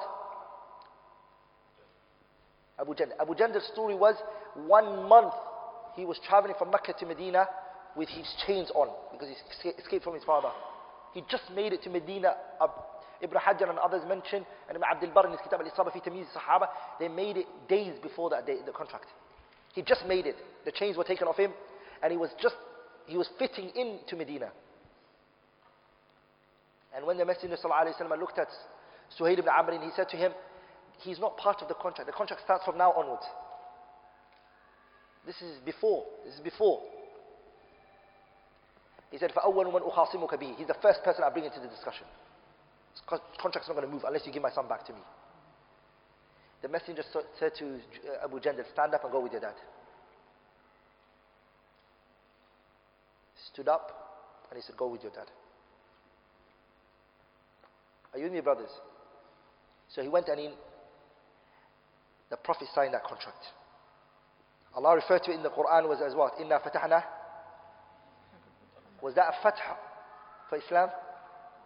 Allah referred to this as an opening for Islam. Umar stood up that day and he said, Ya Rasulullah, oh Messenger of Allah. Umar got angry. He couldn't accept that. The feeling that Umar had, we went through Battle of Badr, we did Uhud, we fought for Islam. فَلِمَ لَا نُعْطِي الدَّنِيَّةَ فِي دِينِنَا. Why are we humiliated for? How can they dictate conditions and we sign it? And Umar said to the Prophet, أَلَسْتَ نَبِيَ اللَّهِ. Are you not the Prophet of Allah? أَلَسْنَا عَلَى الْحَقِّ وَعَدُونَ عَلَى الْبَاطِلِ. Are we not upon the truth and they are upon falsehood? Why are we the one who are being humiliated like this? And we have to sign a paper. Umar wants to fight his way to Mecca. The Prophet sallallahu alaihi wasallam, he said, أَنَا نَبِيٌّ. I'm a prophet. I do what Allah tells me to do. Umar stood up and he ran to who? Abu Bakr. And he said the same thing to Abu Bakr. And Abu Bakr said the same answer the Prophet gave. He said he's a prophet of Allah and he does what Allah tells him to do. Some of the scholars, they took a fiqh from this, which is, even that generally Umar is a strong one, the composure of Abu Bakr was strong at this time. Are you with me, brothers? Radiallahu ta'ala anhu. ولذلك, let's pay attention to this. Umar, he said, the statement I said that day to the Prophet, he said, it took me the remaining portion of my life to repent from it. The way I spoke to the Prophet, and the way I became, and angry I became. The way I dealt with the whole situation. So the Prophet ﷺ told his companions, we're going to go back and do Umrah. And then Umar said, Ya Rasulullah, did you not say we're going to do Umrah? To the Kaaba of Allah, the house of Allah. And the Prophet said, I said it, but no, I didn't say that we're going to do it this year. Umar, I never said to you it was this year. But Wallahi lanatufanna bil bayti. Wallahi we'll do tawaf around the Kaaba. And Wallahi we're going to do sa'i, the Prophet said to Umar. On the way back, the Prophet ﷺ, who was buried next to Hudaybiyah, his mother, sallallahu alayhi wasallam. And he, sallallahu alayhi wasallam, at a place that's not far from Hudaybiyah, that was a path, the road from Makkah to Medina, which is called Abwa. His mother was buried there. And he said, Ista'adantu Rabbi, I took permission from Allah. If I could just go and what? I can go and visit my mother's grave. فَأَذِنَ لِي, Allah said, you can go and visit your mother's grave. وَاسْتَأْذَنْتُ رَبِّي, and then I took a second permission from Allah. If I can ask forgiveness for my mother, فَلَمْ يَأْذَنْ لِي, Allah did not allow me. I was told that you cannot ask forgiveness for your mother. This benefits us something which is, if Nabiullah Muhammad cannot do anything for his mother, sallallahu alayhi wasallam, do you really think the person that you are looking up to and you're giving them the ultimate belief, the friend that you're with today that has taken you away from the haqq, the individual that you've befriended today, do you really think he's going to be able to help you? Nabiullah Ibrahim, the day of judgment, his father's going to come to him and he's going to say to him, Ya Ibrahim, command me today. Ibrahim's father comes to him the day of judgment and he says to him, my son, come here. Wallahi, tell me to do anything, I'll do it today. I will listen to you, Dad. Today, just tell me what it is that you want me to do. I will listen to you, my son. And then Ibrahim turns to Allah and he said, Ya Allah, you promised me. What was the promise Allah gave the Nabiullah Ibrahim? That Allah is not going to humiliate him the day of judgment. That was a promise you gave me, O Allah. What is a greater humiliation than to see my father in the state that he is in today? And then Allah Tabarak wa Ta'ala says to him, this is a promise I made Ibrahim before anything, that a disbeliever will not enter Jannah. And then Nabiullah Ibrahim looks back at his father and he sees his father as a what? A wild dog. In the form of a what? Hyena or a wild dog. Are you with me, brothers? So you have to understand, prophets can't help their own parents. Are you with me, brothers? They can't. The thing that's going to help you is what? Your amal. Your deeds. What you do, and with the mercy of Allah, is what's going to take you to Jannah. So these companions, this is the virtue that they had. And so what the Prophet ﷺ did after Hudaybiyah was that he took them all to where? A tree, and he took a what? He took a bay'ah with them, sallallahu alayhi wasallam, which was called Bay'atul Ridwan. Allah mentioned in the Quran, لَقَدْ رَضِيَ اللَّهُ عَنِ الْمُؤْمِنِينَ إِذْ يُبَايِعُونَكَ تَحْتَ الشَّجَرَةِ. The people who were under that tree that day, Allah was pleased with each and every one of them. We give the virtue of those people. There are 10 companions who are promised Jannah, Ibn Taymiyyah mentions. And they are who? Abu Bakr, Umar, Uthman and Ali.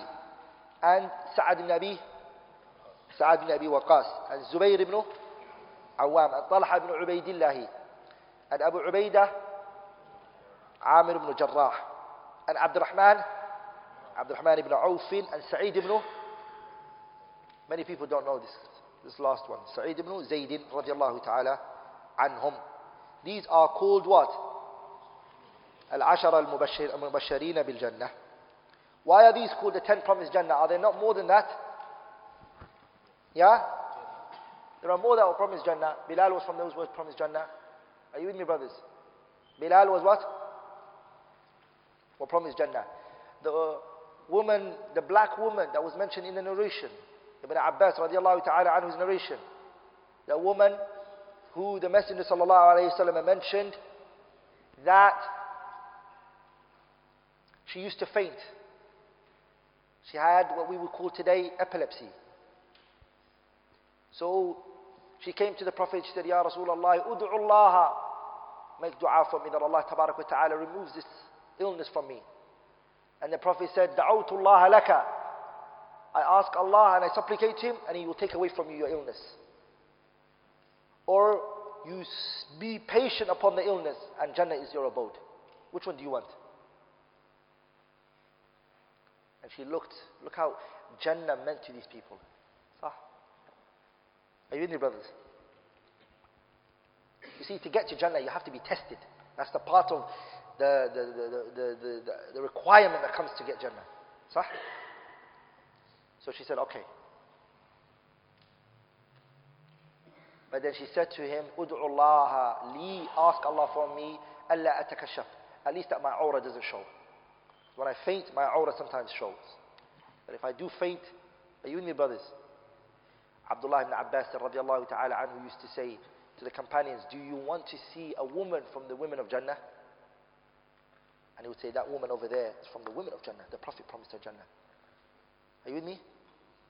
Imagine knowing that you're walking on this earth and all that is between you and entering Jannah is to taste the what? Is to sip the cup of death. That's it. Abu Bakr knew he was in Jannah. Umar knew. مع ذلك, even though they knew they were from Ahlul Jannah, Umar radiallahu anhu, what did he do to the companion Hudayfa ibn al-Yaman? What did he do? Hudayfa was known as what? Sahibu Sirri Rasulillah, sah? Hudayfa knew the munafiqeen, their names were given to him. The list of the munafiqeen were given to him, right? Umar radiallahu anhu, when the Prophet died, he came to him and he said to him, did the Prophet give you my name in the list of the munafiqeen? Am I in that list? Umar is from what? The 10 promised Jannah. ولذلك Ibn Abi Mulayka, he said, أدركت, I met 120, I met 120 companions. ما من أحد, there was not any one of them إلا وكان يخاف من النفاق, except he was scared of hypocrisy. I mean, each and every one of the companions I saw. Another riwayah I came across is, he said, أدركت 30 من أصحاب رسول الله. 30 I met. Are we together? And every one of them was scared of hypocrisy, that their iman and their belief in their heart was not real. That's what they were. That's what they were scared of. Then you realize why these people, Allah chose them, subhanahu wa ta'ala. The Sahabas, brothers, they were the best. And they are the best after all of the prophets.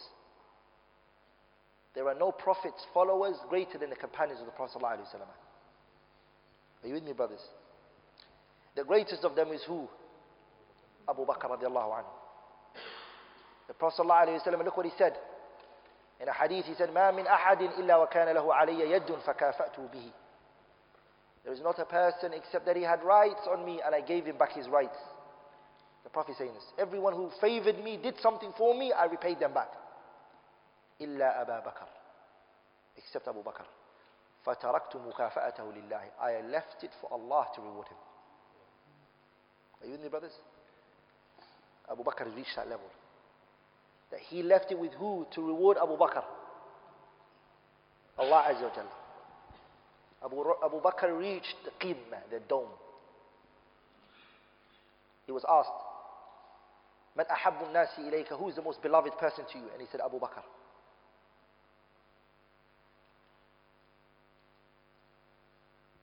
Ama Aisha, he said. And then they said to him, Min al-rijali, from the men. And then he said, Abiha, her father. Her father was what? Billahi alaykum, look at this. When our mother Aisha was accused of what she was accused of, whose side, whose position did he take? Abu Bakr. He did not say, this is my daughter, I'm not going to let anyone say what. He was on the side of the Prophet. Never questioned the Prophet's position. He did not question anything. Are we together, brothers? Rather, he boycotted his daughter.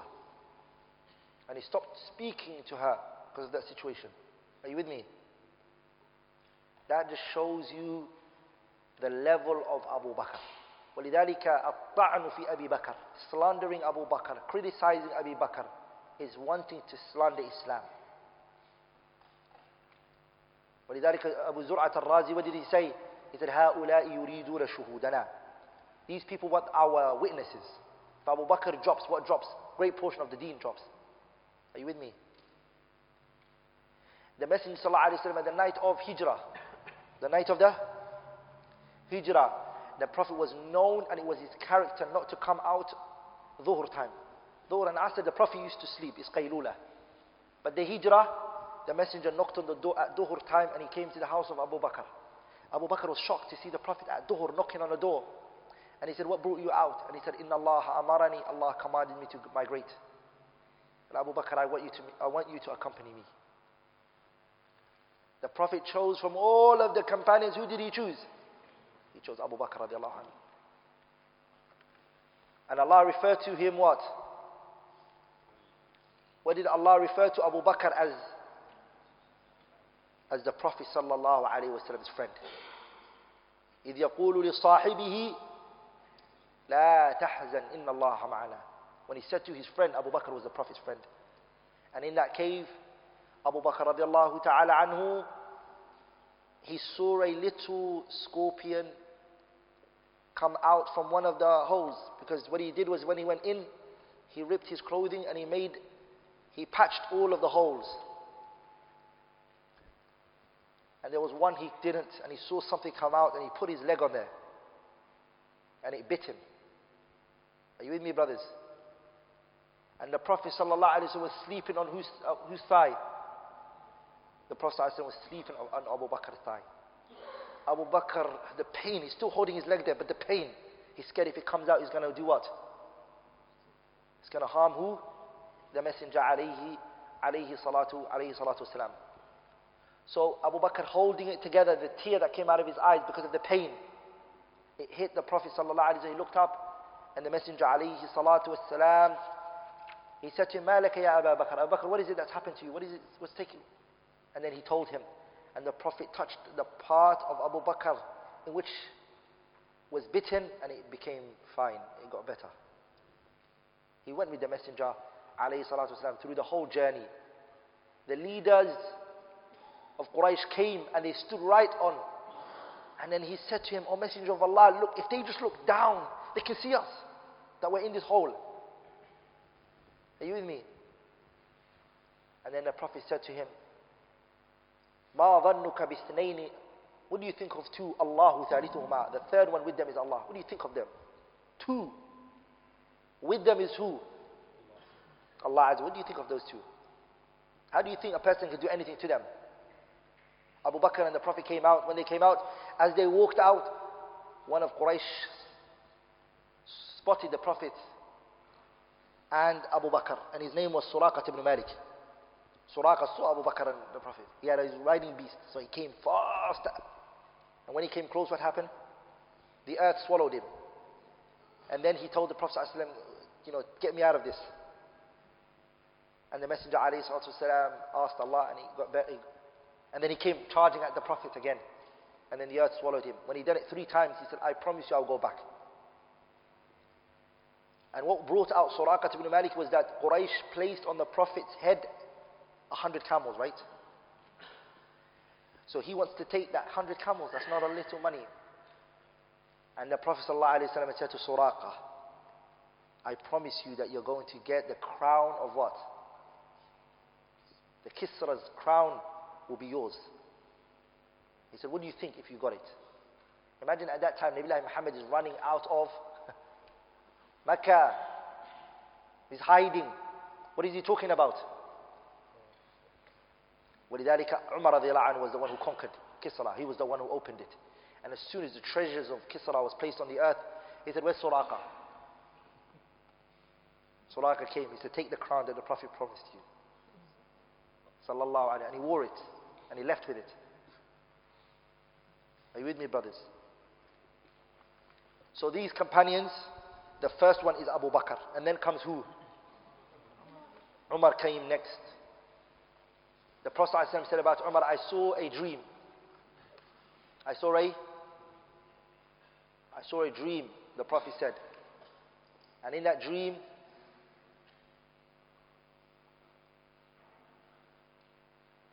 he said, your thobe was dragging.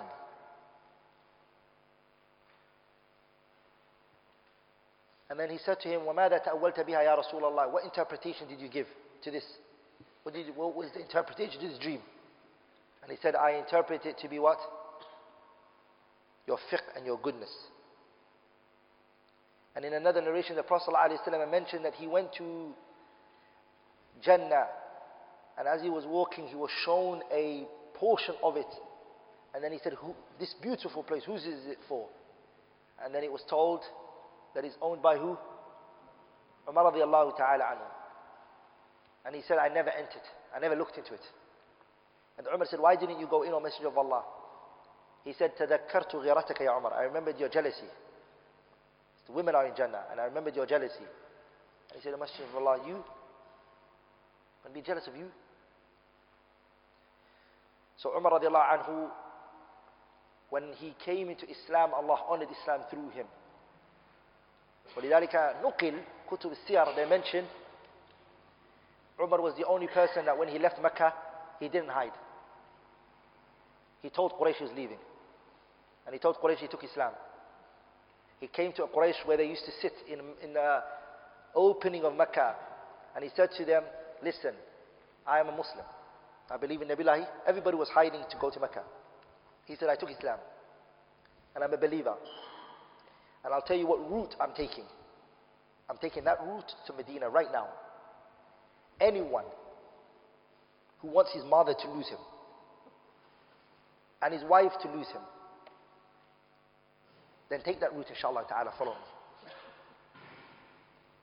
Ahlul Sirah, they mentioned that. Are you with me, brothers? Like in what La Shakka was, Umar was a person who was very strong physically. ولذلك it was said that if he ever walked in the Suq al-Uqadha, only him and Khalid ibn Walid would be seen. They're tall and they were strong. And I read in the Wafayat al-A'yan by Ibn Kalli Khan that one time, and remember we have not min al-tasahul, we're a bit lenient when it comes to the seerah, a bit. Umar radiallahu anhu said that when he would sit on a horse, it would turn into a donkey. His legs would touch the floor because of how tall and strong he was. One day they said he was riding a horse and he never used to place a hakama on the horse, meaning he never used to ride it with a rope. He used to grab the hair of the horse. Umar radiallahu anhu. And so one time, Umar radiallahu anhu, the horse was going right and he wanted to go left, and he snapped the neck of the horse. What did he do? He snapped the neck of the horse. Umar radiallahu anhu. ولذلك when the ghanaim would be taken, the spoils of war, Umar, even as a leader, he wasn't unjust. He wasn't unjust. He would only take one cloth like everybody else. But he would then ask his son Ibn Umar, Father, can you give me another one? Because of how tall and strong he was, one wouldn't be enough to cover him. But he wouldn't take two from here. And his son Abdullah ibn Umar would give it to him. ولذلك عمر رضي الله عنه, at his time, Allah subhanahu wa ta'ala, he opened Islam and conquered lands through him. ولذلك عمر رضي الله عنه, in the pulpit of Medina, he stood up to do khutbah, and his garment had 12 stitches on it. 12 stitches. Meaning every time it ripped, he stitched it. Every time it ripped, he what? Every time it ripped, he what? 12 stitches. No more than that. Radiallahu ta'ala anhu. And even when the Roman leader came to visit him and see him, he and his Mawla were swapping the riding beast. And he was wearing this 12 stitched garment. And the leader's coming to see him. And whenever he got tired, he would sleep under the tree, and then he would keep. And this slave boy and him were swapping. For a period of time, Umar would have it, sit on it, and for a period of time, he would sit on it. They came to the place, and whose turn was it? It wasn't his turn, Umar. And the man said, I'll give it to you, please take it. He said, la la la. They asked him to change his clothes and to wear something appealing. And you have to understand, the leader wants to meet Umar because Umar's army is where? It's conquering lands after lands. So when he saw Umar and the way he looked, and the way they all looked, Umar radiallahu anhu before that said to the companions, A'azzana Allahu bil Islam, the honor that came to us, that we have today is through our religion. فَمَنِ ابْتَغَى الْعِزَّةَ فِي غَيْرِ الْإِسْلَامِ أَذَلَّهُ اللَّهُ. Anyone who tries to look for honor in other than Islam, Allah will humiliate him. My honor didn't come from the clothing I'm wearing and the riding beast that I'm on. My honor came from where? It came from me holding on to my religion. And Allah honors us subhanahu wa ta'ala when we hold on to His deen. The third person in virtue is Uthman radiallahu anhu. Uthman was a man, the Messenger sallallahu alayhi wa sallam loved him so much, he did for him something that he didn't do for anyone else, which was, he gave him 2 of his daughters. When one died, he gave him the second one. And he got the name what? The Nuraini they called him, Uthman radiallahu anhu. The Messenger told us sallallahu alayhi wa sallam that Uthman, he said to him, the Prophet was lying down one day and his thighs were showing alayhi salatu wasalam. And then when Abu Bakr came in, the Prophet did not change from his position. And then who came in? Umar, he didn't change from his position. But when Uthman came in, what did he do? He sat up and he covered his thighs.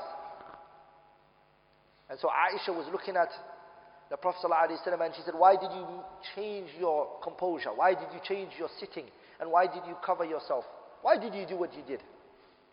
And then he said, Ala astahi, why should I not be shy of a man? Tastahi minhu al-malaika, the angels are shy of. And then Uthman radiallahu anhu, who was shy of him?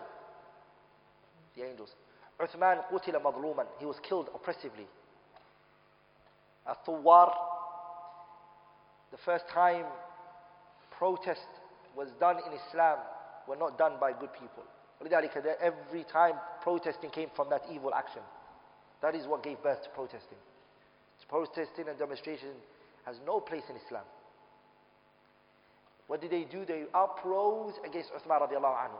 Dhulman wa udwana. And what they caused him was to stay in his house and be in there and not be able to what? To come out. Uthman wasn't able to come out. Radiallahu ta'ala anhu. And so Ali ibn Abi Talib came in and he said to him, Uthman, I've got my sword. What do you want me to do? I can kill, I can fight for you. And then Uthman radiallahu anhu said to him, I heard the Prophet sallallahu alayhi wa sallam say, إِذَا الْتَقَى الْمُسْلِمَانِ بِسَيْفَيْهِمَا. If 2 parties of Muslims meet each other with their swords, فَالْقَاتِلُ وَالْمَقْتُولُ فِي النَّارِ. The one that kills and the one that's killed are both in the hellfire. Then the Sahaba said, هَذَا الْقَاتِل, that's the killer. فَمَا بَالُ الْمَقْتُولُ, why the one that's being killed? But then the Prophet said, إِنَّهُ كَانَ حَرِيصًا عَلَى قَتْلِ صَاحِبِهِ, because they both wanted to kill each other. In other words, what he was saying was, let these people do what they want, leave no one. And he commanded everyone in his palace, if you still believe that I am the Amir al-Mu'mineen, and you still believe I'm the leader of the Muslims, and my words will be, all of you go, even the slave people, everyone, he told them, take your bags and leave. No one is going to defend me. Are you with me, brothers? Uthman radiallahu anhu was fasting that day which he was killed, and he was reading the Quran.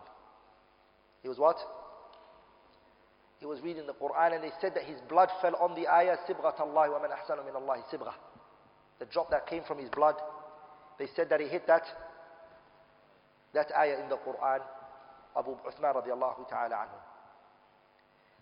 The 4th person is Ali ibn Abi Talib. Ali is who? Ali is the Prophet sallallahu alayhi wa sallam's cousin. And he was married to who? The Prophet sallallahu alayhi wa sallam's daughter, Fatima radiallahu ta'ala anha. The Prophet sallallahu alayhi wa sallam married Fatima to Ali ibn Abi Talib. And how many children did he have with Fatima? Hassan. Those are the only 2 that he had with her. Hassan was older and Hussein was younger. Some people think they're twins. No, they're not. Hassan is older and Hussein is younger. Ali ibn Abi Talib was also killed. And he was killed by Abdulrahman ibn Muljim.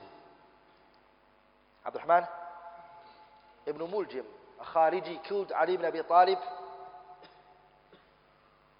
The time that they wanted to kill, they planned to kill 3 people at the same time. The first person was who? Ali ibn Abi Talib and Muawiyah, and who? Amr ibn As.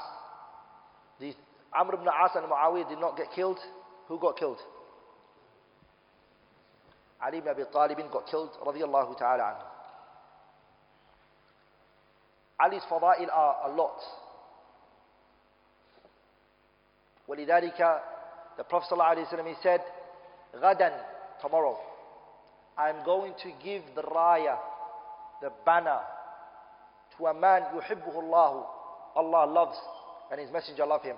He loves Allah and His Messenger, and Allah and His Messenger love him in return. So next day everyone came. Umar said we all came, everyone came. This is the gathering where the Prophet ﷺ is going to give the raya tomorrow to one person whose characteristics is what? He loved Allah and His Messenger, and Allah and His Messenger love him. Umar said, in my life I never wanted to be a leader. I did not want to be a person in the front four. I didn't want to ever be given a banner and to be told to lead things. But that day I wanted it so much. Because a characteristic comes with it, which is what? Allah and His Messenger love you, and you love Allah and His. So Umar radiallahu anhu, he said, I put myself up just so the Prophet can see me, doesn't miss me out. Then the Prophet sallallahu alaihi wasallam, he just looked and he said, where's Ali? They said, Ya Rasulullah, these last couple of days he's been sick, he has an eye problem. The Prophet said, call him to me. The Prophet blew in his eyes, sallallahu alaihi wasallam. And the Prophet said, Inzil bisahatihim, take this banner with you and go down into the stream of the battle. And then the Prophet ﷺ said the famous hadith that we all know, La yahdi Allahu bika rajulun wahidun khayrun laka min humrin na'am. For you, Allah to guide one person on your hand is better for you than a red camel. Ali ibn Abi Talib.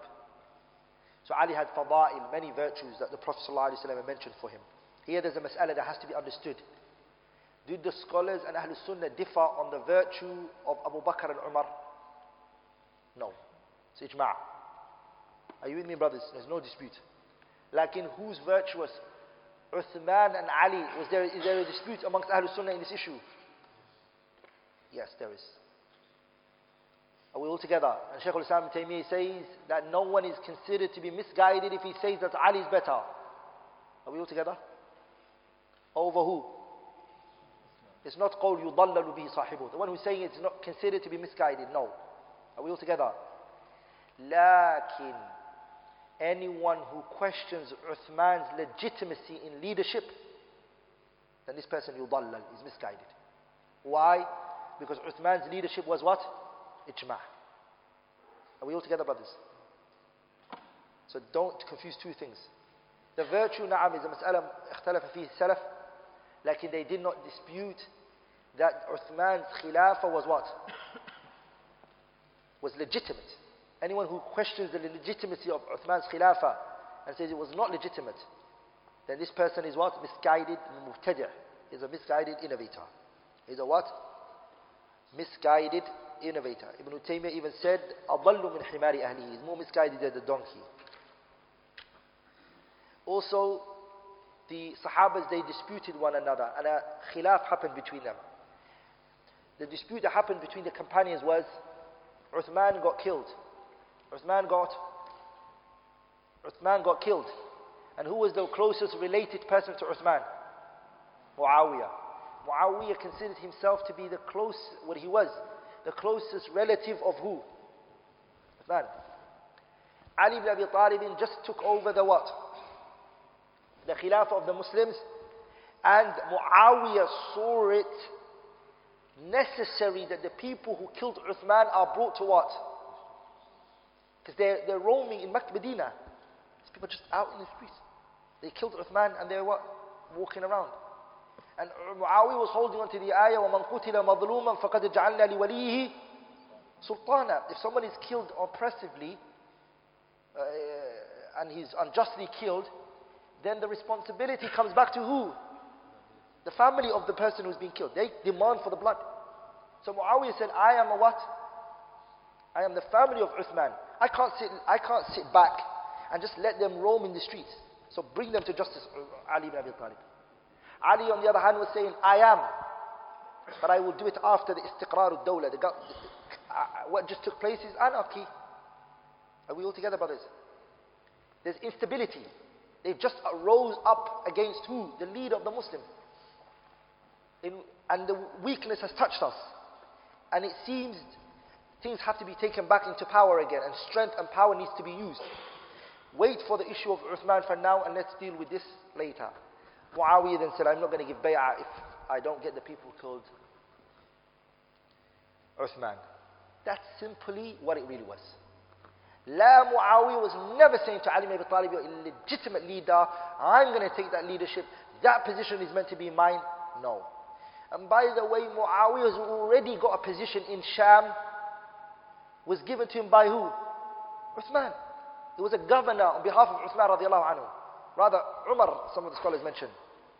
So he was holding it from the time of Umar through to the time of Uthman radiallahu ta'ala anhu. Are we all together? So he was always a governor, and he never questioned, he never thought himself to be the what? The Khalifa of the Muslims. This issue then became very big amongst the two noble companions, radiallahu ta'ala anhuma, may Allah be pleased with both of them. Both of them, may Allah be pleased with them. Ali ibn Abi Talib then said to Muawiyah, you're going to give me a bay'ah. You have to. You have no choice. I'm asking for it now. Who said that? So then Ali, when Muawiyah didn't, and he said, I am not, unless my demands are reached. What happened? Ali sent an army to who? To Muawiyah radiallahu anhu. And that battle was what? Battle, the Ma'rakatul Siffin that took place. Great companions died, noble companions died in that battle. From those who died in that battle was Zubayr ibn Awam, Talha ibn Ubaidillahi. Like Zubayr ibn Awam was not fighting. He was walking away from the battle, and the arrow hit him from the back. Talha ibn Ubaidillah's head was cracked between two rocks in the middle of the battle. Ashar al-Bashirin bil-Jannah. Noble people. Whose army is going to be stronger in terms of force? That which of? Ali ibn Abi Talib, and Ali is the Khalifa. And Muawiyah is only a wali of a government place. So who was the commander of the battle of Muawiyah? Amr ibn As. So Amr ibn As instructed the people, he said, raise the Masahif, the Quran. Put your Quran high up. Meaning it was a way to stop the battle. And so when Muawiyah's army used that, it worked. Ali ibn Abi Talib in an army saw the Masahif, how they're going to kill someone who's holding onto the Mus'haf. And the fight, it stopped at that moment. The companions radiallahu anhum who died in that battle were large in number on both sides. All in whom, inshaAllah ta'ala, we love and we honor and we, like in Shaytan, look at him. How he wants to make Muslims fight. How he wants to bring problems amongst the people. And then the second battle that happened was what? Ma'arakatu? Second battle that happened, what was it called? Jamal. And the reason why it was called Jamal is because Aisha came, radiallahu anha, she was on a camel. When she came, Aisha did not come to spread a fight, nor did she come to aid a fight. Are we together? She didn't come for that. But when when matters are, a lot of people are trying to do idara of the issue, and the ghawa'in nas are involved, no one can stop it. As Shaykh al-Islam Taymiyyah mentioned. No one is able to stop the problem. Anyway, the second fight happened. Aisha fell off her camel. Then, when she fell off her camel, Abdullah ibn Umar and other companions, they placed her on the camel and they took her back to where? They took her to Medina. Some of the scholars, they mentioned Aisha never left her house in Medina from that day on. She used to cry when she used to remember that event and what happened and the people who died. And she said to Abdullah ibn Umar, why did you not stop me? Because Abdullah ibn Umar never participated. It was from the people who walked away from all of this. Are you with me, brothers? Brothers, when fitna happens, be quiet. Don't indulge into it. Walk away from it. People's aqal goes. Imru Qais, what did he say in the lines of poetry? He said, وَالْفِتْنَةُ أَوَّلُ مَا تَكُونُ فَتِيَّةً تسعى لزينتها لكل جهول حتى إذا اشتعلت وشب ضرامها ولت عجوزا غير ذات حليل. The fitna is like a woman. When it first comes, it's like a beautiful woman. Everyone is attracted to it. Everyone's running after everybody. When the people go in the middle of the fitna and they are in it, it starts, the bitterness and the problems are seen, right? Are we all together, brothers? And then later when the fitna finishes, the people realize the problem that came out of everything. Mess, blood, loved ones are gone. The land has become destroyed. The currency has gone down. The buildings and the infrastructure has all been collapsed. Fitna is not a good thing. Fitna is not a good thing. So the Sahabas, what happened between them that day, Shaykh al-Islam Taymiyyah mentions here, they are between one reward or what? Two reward. All of them, wallahi, they were working towards that which was khair. Are you with me, brothers? They were all working towards what they believed in. Are you with me, brothers? And it was based on ta'weel, interpretation. That's what made them fight. The narrations that you find regarding that which took place between the companions, Shaykh al-Islam Ibn Taymiyyah divided into three. This khilaf, the fitna that happened between the Sahabas, Ibn Taymiyyah mentions here, he mentions that the narrations are how many types? Three. The first one is ma huwa kadhibun, that which is a lie. Are you with me, brothers? Narrations which are, especially the narration that mentions that when Abu Musa al-Ash'ari and Amr ibn al-As met, and the deception of Amr ibn al-As side, and how he deceived Abu Musa al-Ash'ari. هذا كله أباطيل. Are you with me, brothers? Don't take that. The second type is ما زيد فيه ونقص, that which is true, but things were added to it, or things were reduced from it and deducted from it. The third one is that which is authentic. The story that took place between the companions which are authentic, do not, whatever you do, this specific one, don't read the tawarikh and do not read the akhbar, books of tarikh. Ignore all of them. Hatta the book written by Ibn Jarir al-Tabari, because he brings all of that, and the books written by who? Ibn Asakir, and don't, pause that for now. What do you read? Huh?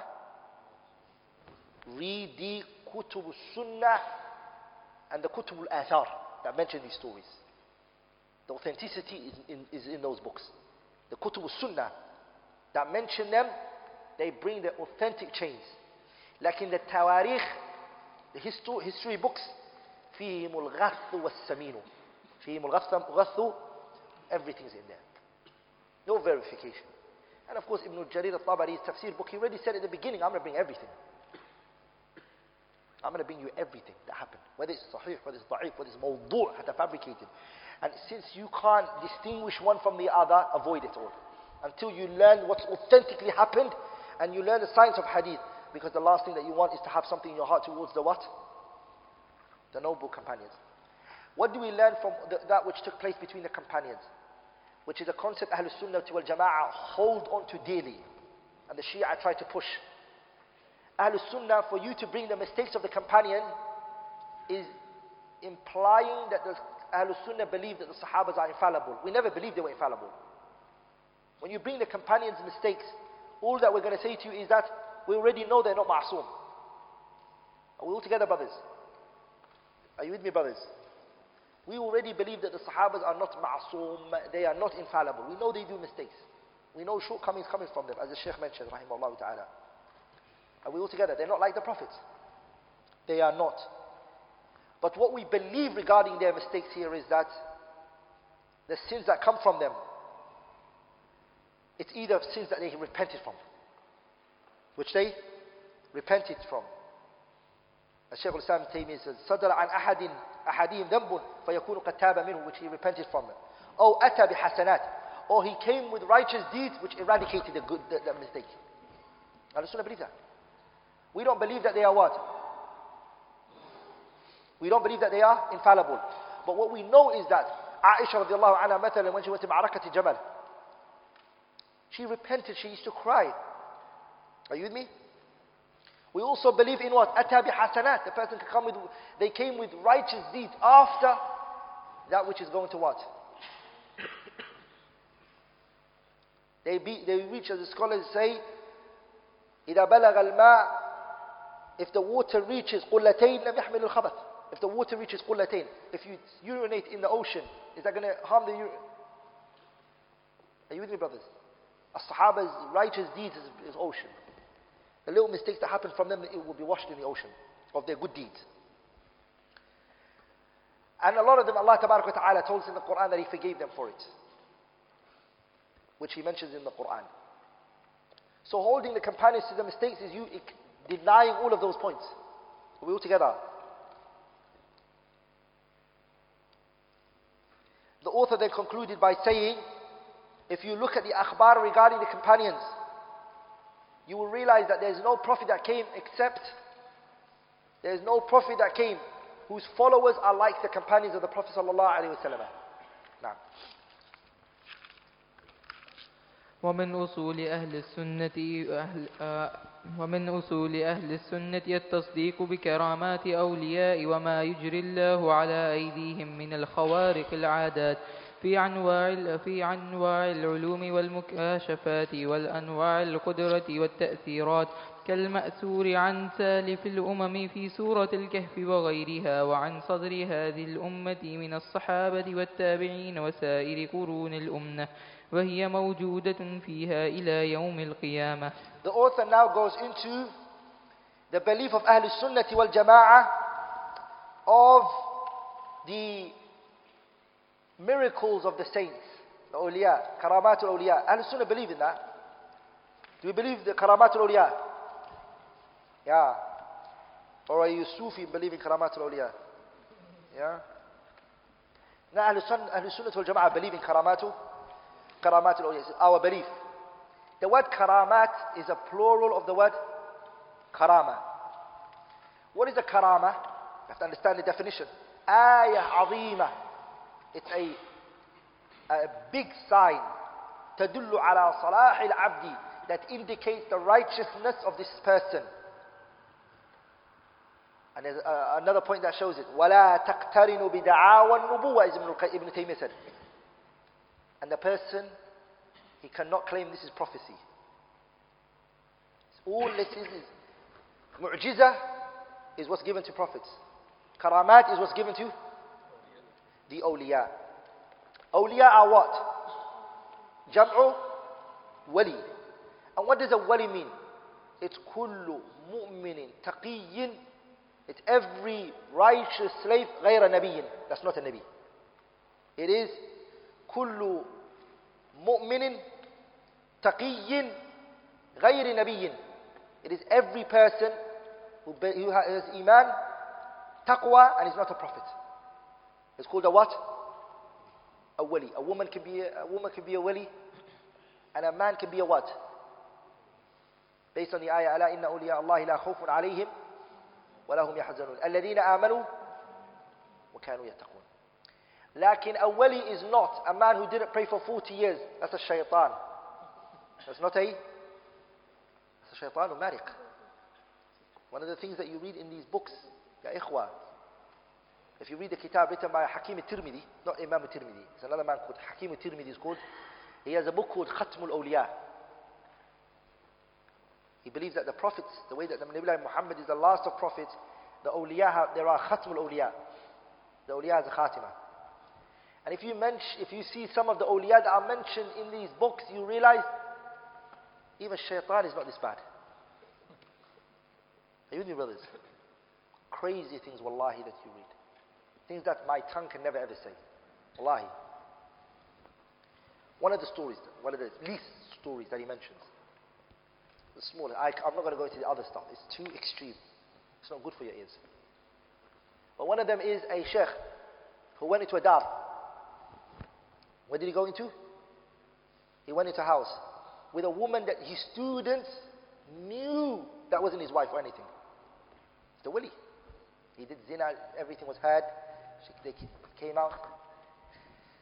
The students, all of them fled. They said, this is shaitan. They all left him, except one. So he knows the awliya. So he said to the Sheikh said, why did you stay for?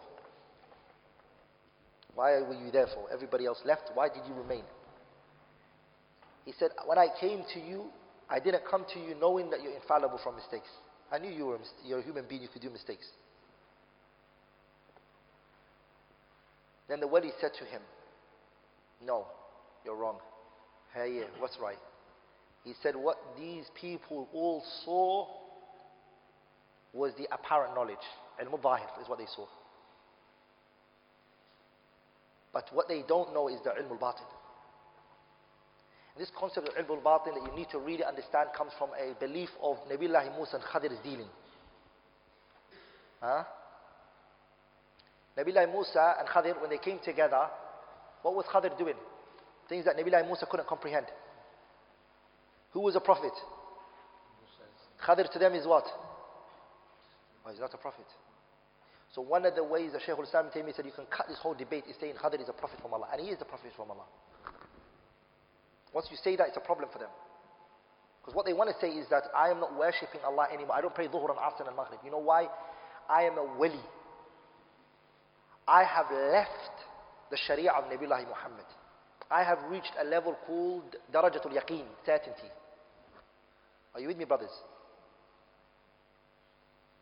And that, because I've reached Darajatul Yaqeen, just like Khadir left the Sharia of Nabiullah Musa. When he was not a prophet, he left it. He was doing things that Musa couldn't even understand. Are you with me? You see how the shaitan is sending revelation to them? The wahy of shaitan. So Nabiullah Khadir is a prophet from Allah, is he not?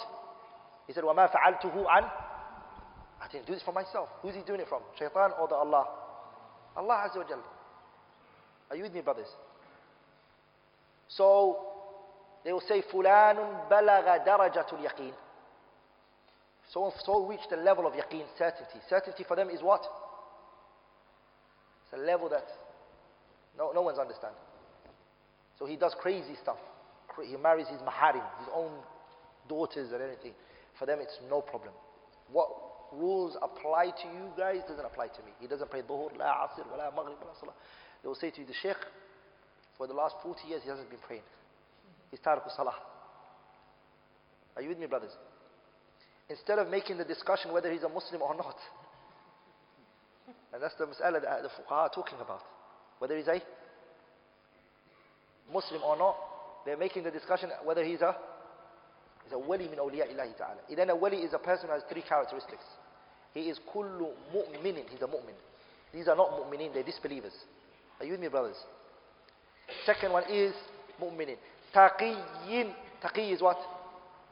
He's the same third characteristic. The third one is غَيْرِ نَبِيٍّ. He's not a Nabi. Because the awliya, the prophet is higher than a wali, right? We Ahlul Sunnah believe that. The prophets are higher than awliya. Are you with me, brothers? The greatest wali in this ummah is who? Abu Bakr radiallahu ta'ala anhu. And Abu Bakr is nowhere close to any of the prophets. Okay, brothers?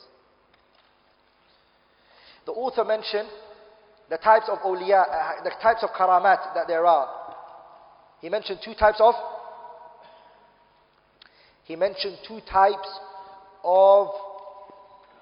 karamat. The first one is karamat that is connected to al-ulumi wal-mukashafat.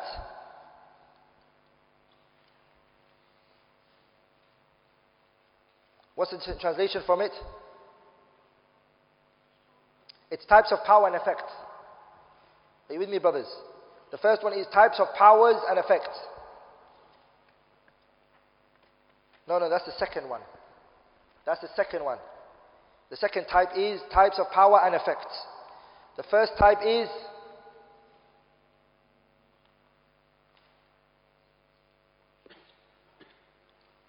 extraordinary feats. Matters of power. I don't know what. And what is al-mukashafat? Meaning things Allah unveils for them, subhanahu wa ta'ala. And the second one is types of power and effects. These are the two types of what? The awliya Allah gives them. Some of the awliya, like they mentioned, the awliya who have these characteristics. Shaykh al-Islam Ibn Taymiyyah has a book called Al-Nubuwat. He mentions some of these issues there. The person has to be known to be coming to the Jum'ah and the Jama'at. Are you with me, brothers? Salah has to be seen on him. In the Jum'ah, he's there first. The Jama'ah, he's in the front row. Every righteous deed, he's in the front row. Are you with me, brothers? A person like that, if we see him walking on water, we'll say, هذه كرام من كرامات الأولياء. We'll say that. لكن لا يأتي إلى الجماعة ولا جماعات ولا شيء ولا. When we see him, he's drinking khamar. He's lying, he's deceiving, and then we say, he's awliya of Allah Azza wa Jal. Yeah, brothers. That's something that, there's a kitab I was reading just a couple of days back. It's called Al-Qawl al-Munbi fi Tarjamat Ibn Arabi. What is it? Al-Qawl al-Munbi fi Tarjamati Ibn Arabi is written by Al-Imam al-Sakhawi, Ibn Hajar's student. It's a good book to read. I advise you guys to read it. That kitab is very good to read. Al-Qawl al-Munbi fi Tarjamati Ibn Arabi. Not Al-Arabi, the one who has nakira. Not the great Imam Malik, the great Maliki scholar, Abu Bakr ibn Arabi. No, not him. I'm talking about Mumituddin ibn Arabi. They call him Muhyiddin. We call him Mumituddin ibn Arabi. He refutes him. Sakhawi brings nice points. It's good to read. Now.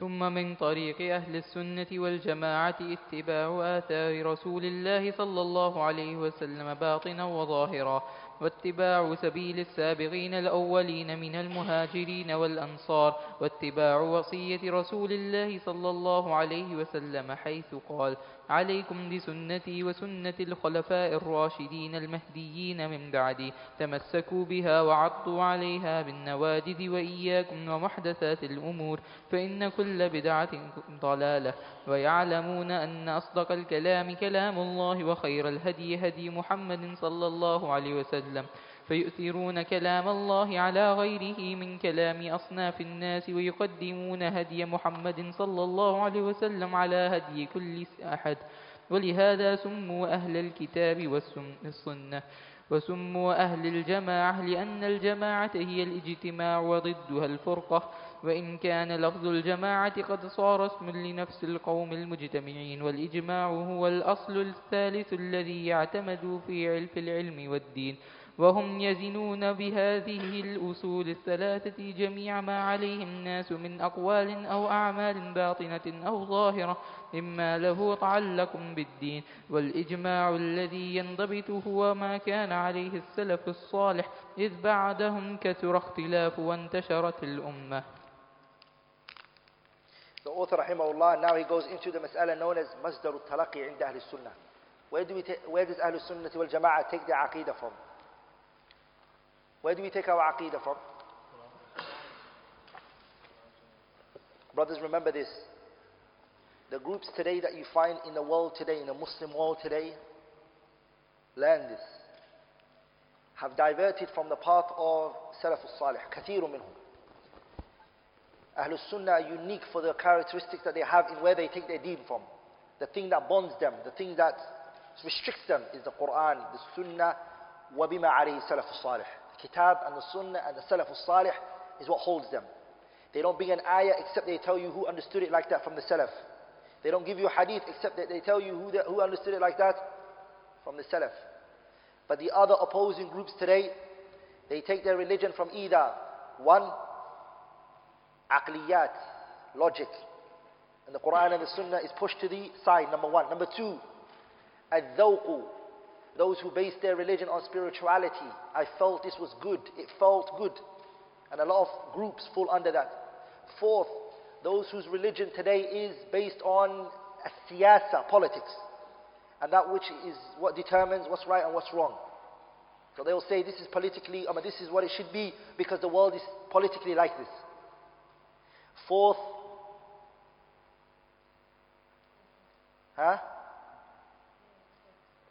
so I mentioned the first one were who?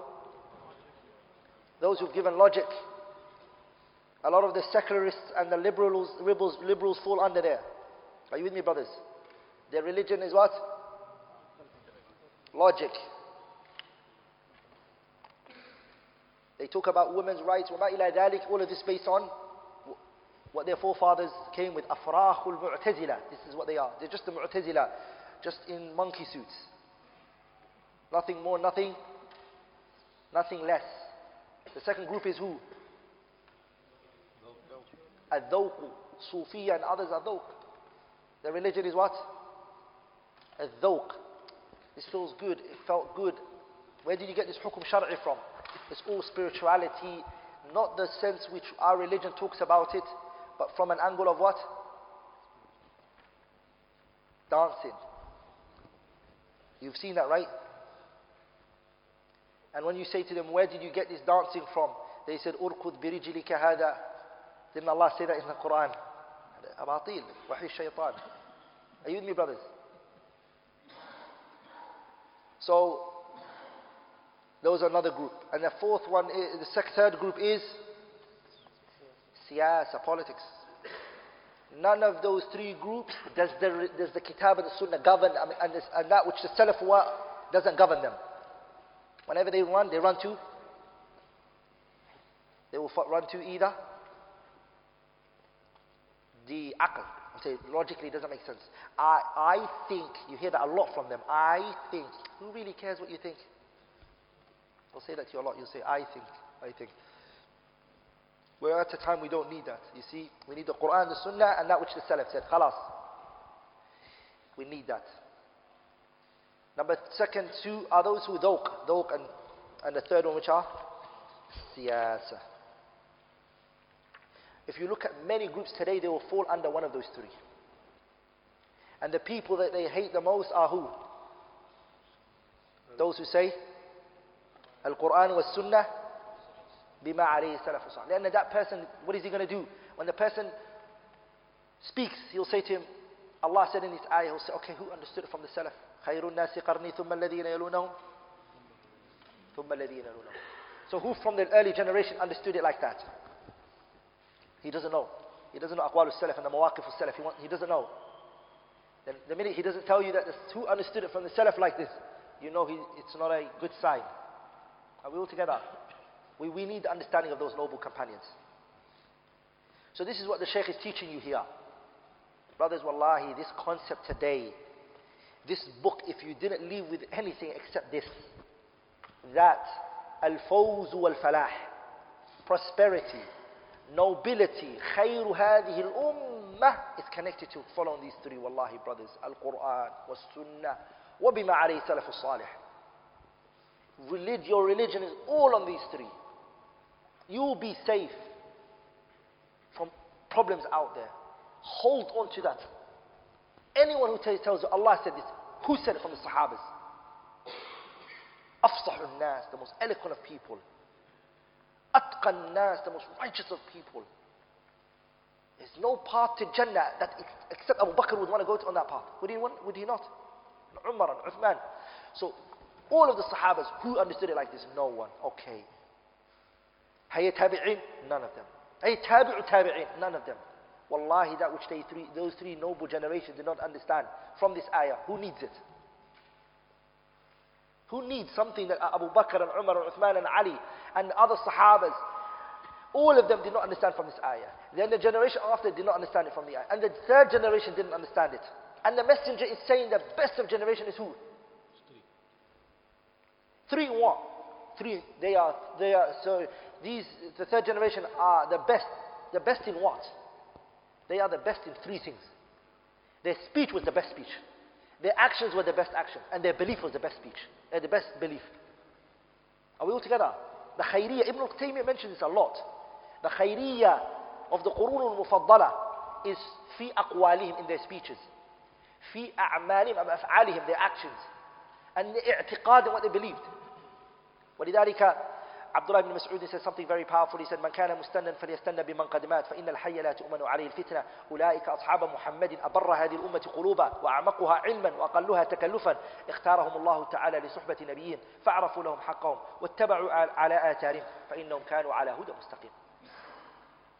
Know these people's virtue and the status that they held on to, and take them their what? Take them your source. And wallahi, the more you live in this world, and the more that you see the way that the world is today, the more you realize the simplicity of this has gone. And it's no longer held on to. You're talking to a person, and the minute you mention the ayah in the Quran and the aqwal al-salaf, he becomes very nervous and angry. Wallahi, kam ra'ayna dhalik. How many have we seen like that? Who don't want to hear the Quran, who doesn't want to hear the Sunnah, who does not even want to hear the mawaqif al-salaf. But the minute you do tahlilat siyasiyya, political observations, and you say this is what happened 200 years ago politically, and he's like, wow, okay, that's what should happen now. Are you with me, brothers? Or if I say, rationally, should we look at this matter like this? He'll say, I see where you're coming from. Like in what the Sahaba said, what the Tabi'in said, what the Tabi'in said, all of them, you can't see where they're coming from. You can't. And so when you live, inshallah ta'ala, إِنَّهُ مَنْ يَعِشْ مِنْكُمْ فَسَيَرَى اخْتِلَافًا كَثِيرًا. The more you live in this world, you're going to see what? A lot of differences amongst the Muslims, right, brothers? And disputes. What did the Messenger command us, alayhi salatu wasalam, when that day comes? He said, alaykum bi sunnati. Please pay attention to this. The Messenger told us that there's going to come what? Disunity. The Muslims are going to go separate ways. They're not going to be together anymore. He gave us a direct instruction. Straight away after he spoke about disunity and us going different directions, he gave us the solution. Why can't we see it? What did he say to us? The way that the disunity will be solved is by what he mentions after that. What did he say to us, alayhi salatu wasalam? He said, alaykum bisunnati, hold on to my sunnah. And the sunnah of who? The rightly guided khulafa Abu Bakr, Umar, Uthman and Ali. Hold on to them. You see, disputes can happen. People are going to break up into groups. But the solution is what? The Quran and the Sunnah and the what? The Sahabas.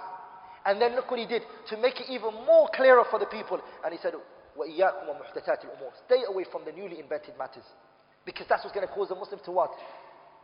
Bid'ah will unite us even more. Wallahi, will never unite us. It's what disunited us in the beginning, and it's what's going to carry on disuniting us. And the only thing that's going to unite us is what? The Sunnah. You know why it's going to unite us? Because the way I see innovation is the effort and the thinking of someone else. Somebody else thought and they brought this into the religion. And someone may see it to be right and another person may not see it to be right. And the people's observations are different, brothers. Like in the Quran and the Sunnah, if we all submit to it, it will bring us together. It will unite us. Wherever we are in the world, when we meet each other, harmony, Allah will unite us subhanahu wa ta'ala. It's vital that we go back to that. And we understand that that's where we need to take our religion from. The Quran and the Sunnah and that which the pious predecessors were upon. Abu Bakr, Umar, Uthman, Ali and the other noble companions. Now. ثم هم مع هذه الأصول يأمرون بالمعروف وينهون عن المنكر على ما توجبه الشريعة ويرون إقامة الحج والجهاد والجمع والأعياد مع الأمراء أبرارا كانوا أو فجارا ويحافظون على الجماعات ويديدون بالنصيحة للأمة ويعتقدون معنى قوله صلى الله عليه وسلم المؤمن للمؤمن كالبنيان يشد بعضه بعضا وشبك بين أصابعه صلى الله عليه وسلم وقوله صلى الله عليه وسلم مثل المؤمنين في توادهم وتراحمهم وتعاطفهم كمثل الجسد الواحد إذا اكتشى منه عضوا إذا اشتكى منه عضو تداعى له تداعى له سائر الجسد بالحمى والسهر ويأمرون بالصبر عند البلاء والشكر عند الرخاء والرضا بمر القضاء ويدعون إلى مكارم الأخلاق ومحاسن الأعمال ويعتقدون معنى قوله صلى الله عليه وسلم أكمل المؤمنين إيمانا أحسنهم خلقا ويندبون إلى أن تصل من قطعك وتعطي من حرمك وتعفو عن من ظلمك ويأمرون ببر الوالدين وصلة الأرحام وحسن الجوار والإحسان إلى اليتامى والمساكين وابن السبيل والرفق بالمملوك وينهون عن الفخر والخيلاء والبغي والاستطالة على الخلق بحق أو بغير حق ويأمرون بمعالي الأخلاق وينهون عن سفسافها وكل ما يقولونه ويفعلونه من هذا أو غيره فإنما هم فيه متبعون للكتاب والسنة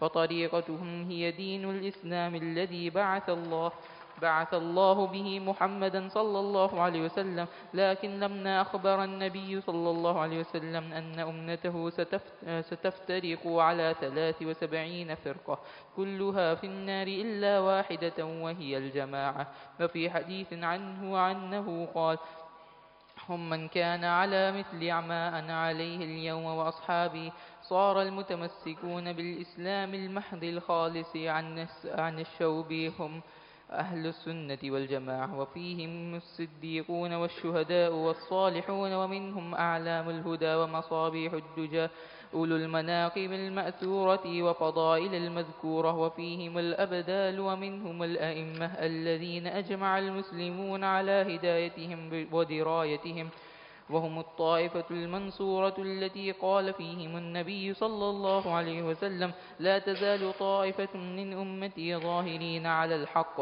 لا يضرهم من خالفهم ولا من خذلهم حتى تقوم الساعة فنسأل الله العظيم أن يجعلنا منهم وألا يزيغ قلوبنا بعد إذ هدانا ويهب لنا من لدنه رحمة إنه هو الوهاب والحمد لله رب العالمين وصلواته على خير خلقه محمد وآله وصحبه وسلم.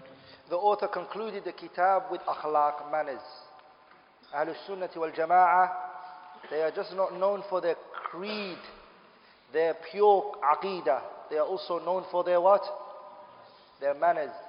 And today, it is sad to see a person who's holding on to aqidah to Ahlul Sunnati wal Jama'ah and his aqidah and his akhlaq is very bad.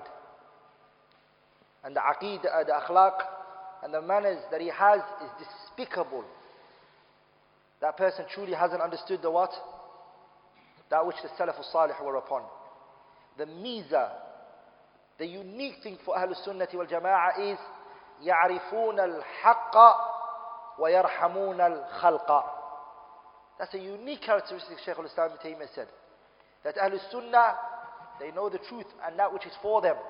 They know the haqq which will bring them closer to Allah. And they know the problem that will distance them from the hellfire. They know that. And they're also merciful to the creation when they deal with them. It's a bad trait that you see a person become arrogant, stubborn, hard-headed to his Muslim brothers once he has learned Aqidah to Ahl Sunnah wal Jama'ah. Are you with me, brothers? So Shaykh al-Islam Ibn Taymiyyah and many other scholars, they conclude their books with the concept of akhlaq and manners.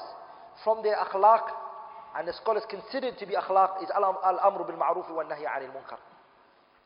And some people today have misunderstood that. And what do they think? They think one of the good ways of good manners is if you see somebody do something wrong, just watch them. They think that's good manners. That's opposite to what the scholars stated. It's bad manners to watch a person who's doing munkar in front of you and you're silent about it because you think it's good manners to be silent about it. No, it's not. Like in what is good manners is the way that you address the matter. And the way that you speak to the person. And the way that that's what's important. The way that you tell the person that which they are doing is wrong. And you humble yourself in the way that you tell them. And you show kindness. وَلِذَلِكَ Allah subhanahu wa ta'ala, when He sent Musa to Fir'aun, what did He say? فَقُولَ لَهُ قَوْلًا لَيِّنًا فَقُولَ لَهُ قَوْلًا لَيِّنًا لَعَلَّهُ يَتَذَكَّرَ أَوْ يَخْشَى. Pay attention here. Remember this all the time. The person that you're talking to most likely is a Muslim, so they are not worse than Fir'aun. And you are not better than Nabiullah Musa. You are not better than who? Nabillahi Musa. Musa was commanded to speak in this way. And the person that you're talking to hasn't even claimed that he's Allah. Fir'aun, what did he claim? He said, Ana Rabbukumul A'la. So look at this way that you speak to the person, and the way that you address the issue to them, and the way that you bring the point to them. Al-amru bil-ma'ruf wal-nahyu 'anil munkar is very important, brothers.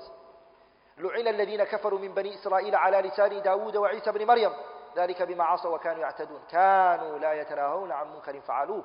Allah said, لَبِئْسَ مَا كَانُوا يَفْعَلُونَ. They would watch each other in evil, and they wouldn't prevent each other from it. What happened to them? لُعِنَ الَّذِينَ كَفَرُوا. They were cursed on the tongue of who? لُعِنَ الَّذِينَ كَفَرُوا مِن بَنِي إِسْرَائِيلَ عَلَى لِسَانِ دَاوُودَ وَعِيسَى بْنِ مَرْيَمَ. Anyone who doesn't stop an evil that's taking place in front of him, and he doesn't address it, he doesn't speak about it, you will be cursed on the tongue of Nabiullah Dawood and Isa ibn Maryam. مَنْ رَأَى مِنْكُمْ مُنْكَرًا فَلْيُغَيِّرْهُ بِيَدِهِ فَإِنْ لَمْ يَسْتَطِعْ فَبِلِسَانِهِ فَإِنْ لَمْ يَسْتَطِعْ فَبِقَلْبِهِ وَذَلِكَ أَضْعَفُ الْإِيمَانِ. Try to stop it if you have the ability to do so. Also, Ahlul Sunnah wal Jama'ah, what did he mention? From the akhlaq that they have is يَرَوْنَ إِقَامَةَ الشَّرَائِعِ الظَّاهِرَةِ. They believe the outer symbols of Islam should be done with, such as Hajj, Jihad, Jum'ah, and Jama'ah, and Eid. They believe you should do it behind the oppressive Muslim leader. The leader that drinks khamr, zina. He is a sinner, criminal, stealing the people's money. All the money is in his banks. He's not giving no one no money. He's still a Muslim leader. He's still a Muslim leader. When he calls the people for the Jum'ah and the Jama'ah that he's going to lead them, they pray behind them. Aqidat Ahl Sunnah.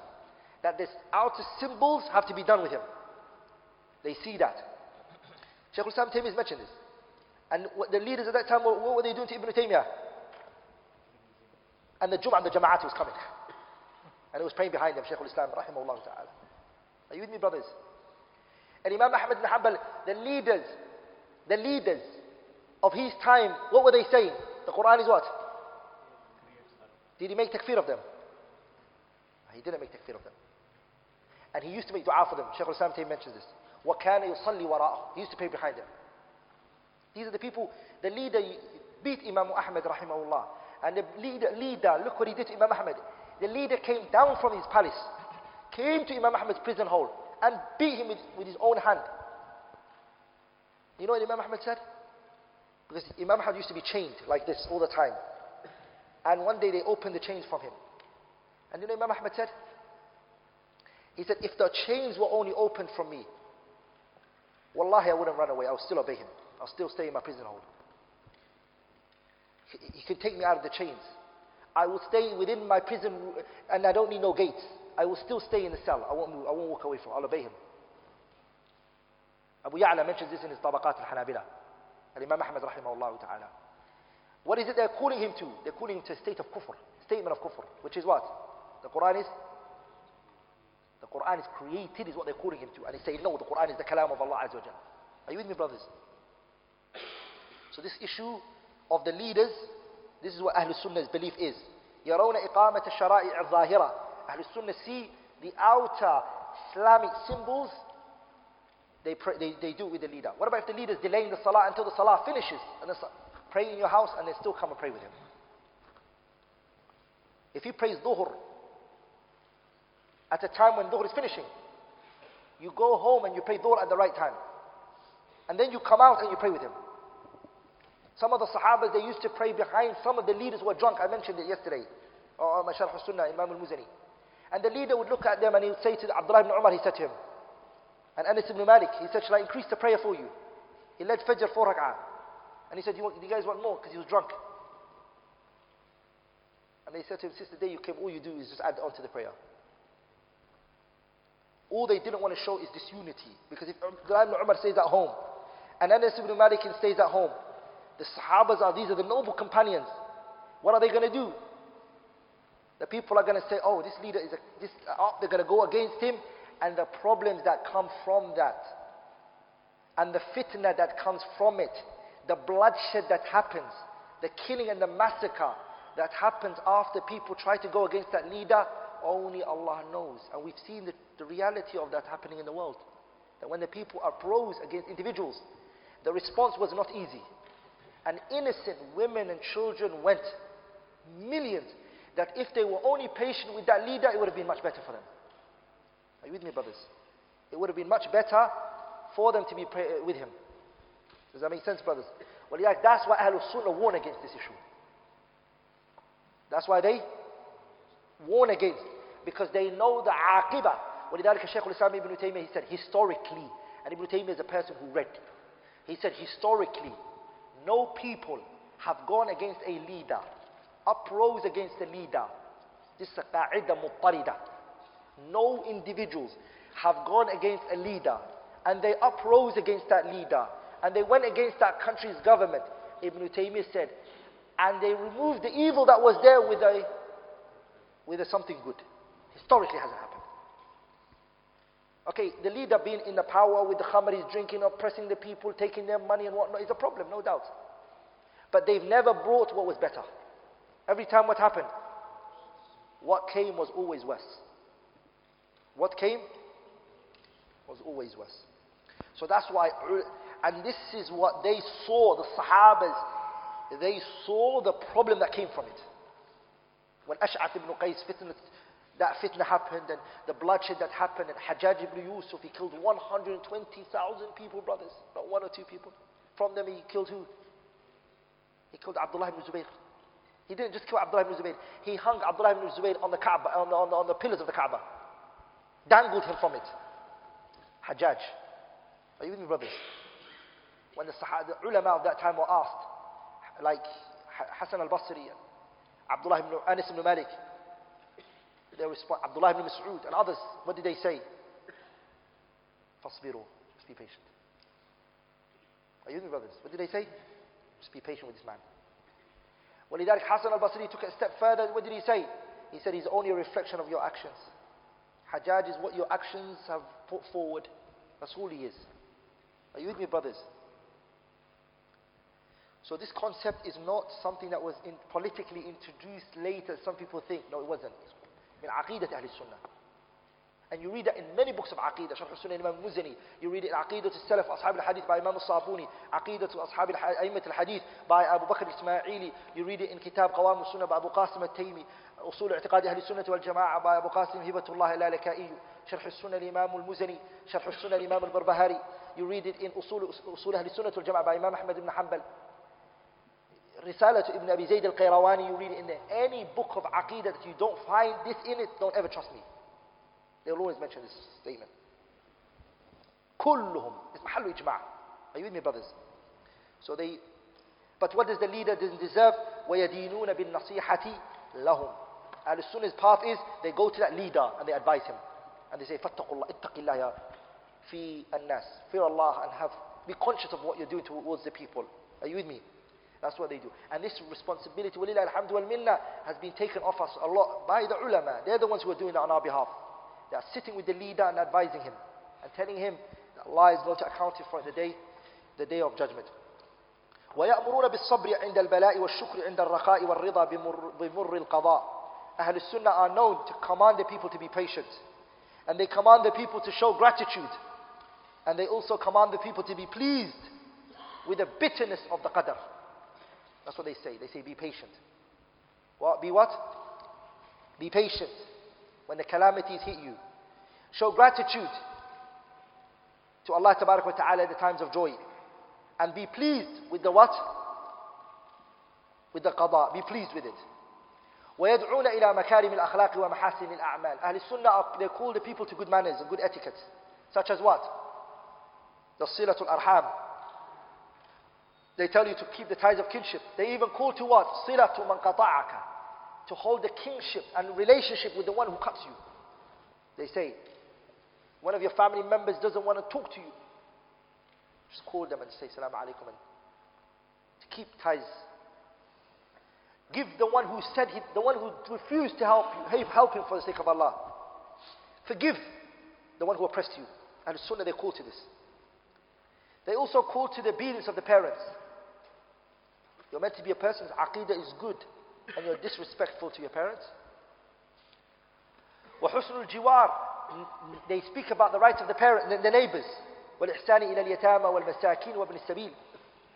Ahlul Sunnah call the people to show kindness to the orphans, and also show kindness to the masakin, the poor, and the needy, and the travelers. وَالرِّفْقُ بِالْمَمْلُوكِ, and showing kindness towards the slaves. وَيَنْهَوْنَ عَنِ الْفَخْرِ, they warn against being arrogant. الْخُيَلَاء, and الْبَغْيُ, transgression. وَالِاسْتِطَالَةَ عَلَى الْخَلْقِ. الْإِسْتِطَالَةَ عَلى الْخَلْقِ means placing yourself higher than the people. Thinking, Allahumma barik, aqidati Ahl Sunnah, batil. And arrogance over everybody. Istitala ala nas. And ihtiqaruhum, belittling the people. Al-waqi'atu fi a'radihim, slandering the people's characteristics. This is another issue. بِحَقٍ or بِغَيْرِ حَقٍ, whether it's truthfully or not. Shaykh al-Islam Taymiyyah mentions. Why are you going to raise yourself higher than anyone? Humility is a characteristic of Ahlul Sunnah. وَيَأْمُرُونَ بِمَعَالِيَ الْأَخْلَاقِ وَيَنْهَوْنَ عَنْ سَفْسَافِهَا. They call the people to high aspirations, the highest of affairs. Ahlul Sunnah are never pleased with the minimum. They are known to what? To do the best of affairs. وَلِذَلِكَ إِنَّ اللَّهَ يُحِبُّ مَعَالِيَ الْأُمُورِ وَيَكْرَهُ سَفْسَافَهَا. Allah loves the best of affairs, and He dislikes the things which are low. He mentions Ahlul Sunnah wal Jama'ah in their speech, in their action, and in their belief. They are following the Quran and the Sunnah, and they are upon the way that the Messenger sallallahu alaihi wasallam came with. Ahlul Sunnah also believe that the Ummah are going to be disunited into 73 groups. And they know that the only group that is holding on to the straight path are who? مَنْ كَانَ عَلَى مِثْلِ مَا أَنَا عَلَيْهِ الْيَوْمُ وَأَصْحَابِي. Anyone who is upon that which the Prophet was upon and his. And then Shaykh al-Islam bin Taymiyyah, he said, Ahlul Sunnah are the only people who until now, from the time of the Messenger till now, are pure and haven't been tainted by time. They're still upon that path. Because the Prophet said in the hadith, لا تزال طائفة من أمتي. There's always a ummah. ظاهرين على الحق. Pay attention to this, brothers. And remember this. This hadith tells us that there's going to be a people who are upon that which Nabi Muhammad was, and the Sahabas, and the Tabi'een, and the Tabi'ut Tabi'een. Until the day of judgment, there are people like that. Are you with me, brothers? The people against them, the hadith mentions are two types. لا يضرهم من خالفهم. The one who opposes them is not going to harm them. So there's a group that are fighting with these people. There are people who are showing them enmity. They're physically fighting with them. They're psychologically trying to fight with them. They're trying to belittle the ظاهرين على الحق. The Prophet is saying this. لا يضرهم من خذلهم ولا من خالفهم. The one who opposes them. ولا من خذلهم. And there are a group of people who lie to the people of the Sunnah. By doing what? By pretending to be from them. So they pretend to be with Ahlul Sunnah, and they sit with them, and they pick up on their mistakes, and they go to the innovators, and they say, this person and these people, this is their mistakes, this is their mistakes, this. All they want to do is khidlan, put them down, belittle them. The Prophet told us, لا يضرهم من خذلهم ولا من خالفهم. The one who tries to deceive them, and the one who opposes them, they are not going to harm them. حتى يأتي أمر الله, until the day of judgment comes. So brothers, look at this. Which of those three are you choosing to be from? Are you going to be from the ones who are upon the straight path that the Prophet and his companions were upon? Or are you going to be from the mukhalifina, those who are going to oppose them? Are you with me, brothers? Or are you going to be from the mukhadilin, those who are going to deceive them? So those are the only three. Mansurin, the mukhalifin, and the mukhadilin. In the hadith, those three groups are made. So Ahlul Sunnah are the only one that are ظاهرين على الحق. They are apparent upon the truth. Another characteristic that's in that hadith. What did the hadith say? ظاهرين على الحق. What does ظاهرين على الحق mean? They are apparent on the truth. What does it mean they are apparent on the truth? Their aqeedah is clear. When you meet them straight away, their aqeedah is clear. They don't hide it. Their statements and the way they talk is clear. They don't have ghumud. Other groups, other than Ahlul Sunnah, you only get to know them when you go into the inner circle. There's an inner circle that you have to get into. Are you with me, brothers? Any ta'ifah, min al-tawa'if, they won't show you their real belief until you get closer and closer and closer. When you get in and you're already brainwashed, they open the real books for you. Are you with me, brothers? Kullu ta'if. Every group I've seen, they have a hidden circle. You're not going to make it until they brainwash you and they train you and they brainwash you and brainwash you and brainwash you.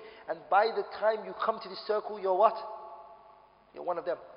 Ahlul Sunnah, from the day you meet them, straight away, this is our article of faith, this is what we believe, this is the adillah, this is this. Wallahi, brothers, I'm speaking from experience of what I saw. And that da'wah I've been seeing around Ahlul Sunnah, what you know with them is dhuhur and tamayyuz. They're clear, crystal clear what they believe, what they are upon, what they propagate, you know it straight away. This is a unique characteristic of theirs. Zahirin, as the Prophet said. All the other groups, when you ask them their belief, they get angry. Like, why do you want to know my belief for? Why are you asking this question for? What are you trying to do? What are you trying to get from this? Are you with me, brothers? And this is not a bad thing to ask a person their belief. It's your right to ask them. Shaykh al-Islam was asked. And Imam Muzini was asked. If you really believe in yourself, why are you hiding it for? Show it. Just write it. Say, I believe. Are you with me? Especially if the person says, I want to learn from you. If a person says, I want to take knowledge from you. إِنَّ هَذَا الْأَمْرَ دِينٌ فَانْظُرْ عَمَّنْ تَأْخُذُونَ دِينَكُمْ. They have the right to look into who they're taking their religion from. You should be more than happy to assist him and say, look, what do you want to know? What chapter of Aqeedah do you want me to explain for you? Are you with me, brothers? So this characteristics of al-dhuhur, and to be apparent in your belief, is a alama known by Ahlul Sunnah. They have tamayyuz, they're clear, they'll tell you what they believe. Minutes of sitting with them, you just know what their belief is. Other groups, every day something new comes up. Oh, okay, I didn't know that. You see that. Please remember these points, inshallah ta'ala. It will help you a lot in your life. And then he says, rahimahullah ta'ala, Ahlul Sunnati wal Jama'ah, they give victory to the religion and they pass this over to each other, generation after generation. And he uses the word al-abdal. Does anyone here has anyone here heard of that concept of the abdal? Huh? Have you ever heard of the word abdal? Huh? The Sufiya used that term, but the author used it in a correct context, which are those who passed each other the haqq, they passed it on to each other. Are you with me? They passed the haqq onto each other, the truth, and then their successors came and they passed it on, and they passed it on like that. And look at Nabiullah وَوَصَّى بِهَا إِبْرَاهِيمُ بَنِيهِ. Nabiullah Ibrahim, when he sat his children down, what did he say to them? إِنَّ اللَّهَ اصْطَفَى لَكُمُ الدِّينَ وَلَا تَمُوتُنَ إِلَّا. Straight away, when the person of the Sunnah is dying, the last thing he calls his children to, and he says to them, is at-tawheed. Die upon at-tawheed. Hold on to the Sunnah of the Prophet alayhi salatu wasalam. Some of the books, when you read them, written by parents towards their children, there are many books that some Salaf wrote for their own children. And inshallah, if time allows us, one time we might go through them. The wasiyatul walidi li waladihi. The advice that some of the parents gave to their children and they wrote for them. You'll see what they always call to. The people of the Sunnah always. Are you with me, brothers? And you'll see all of that. And then the author concluded by making dua. And alhamdulillah, we finished the Kitab Aqidatul Wasatiyah. And I ask Allah Tabarak wa Ta'ala, ربنا اغفر لنا ذنوبنا وإسرافنا في أمرنا وثبت أقدامنا وانصرنا على القوم الكافرين. اللهم اغفر لنا هزلنا وجدنا وخطأنا وعمدنا وكل ذلك عندنا يا رب العالمين. اللهم لا تجعل الدنيا أكبر همنا ولا مبلغ علمنا ولا تسلط علينا بذنوبنا من لا يخافك فينا ولا يرحمنا. رب آت نفوسنا تقواها وزكيها أنت خير من زكاها أنت وليها ومولاها. ربنا آتنا في الدنيا حسنة وفي الآخرة حسنة وقنا عذاب النار. ربنا لا تزغ قلوبنا بعد إذ هديتنا وهب لنا من لدنك رحمة إنك أنت الوهاب. سبحانك اللهم بحمدك أشهد أن لا إله إلا الله أستغفرك وأتوب إليك.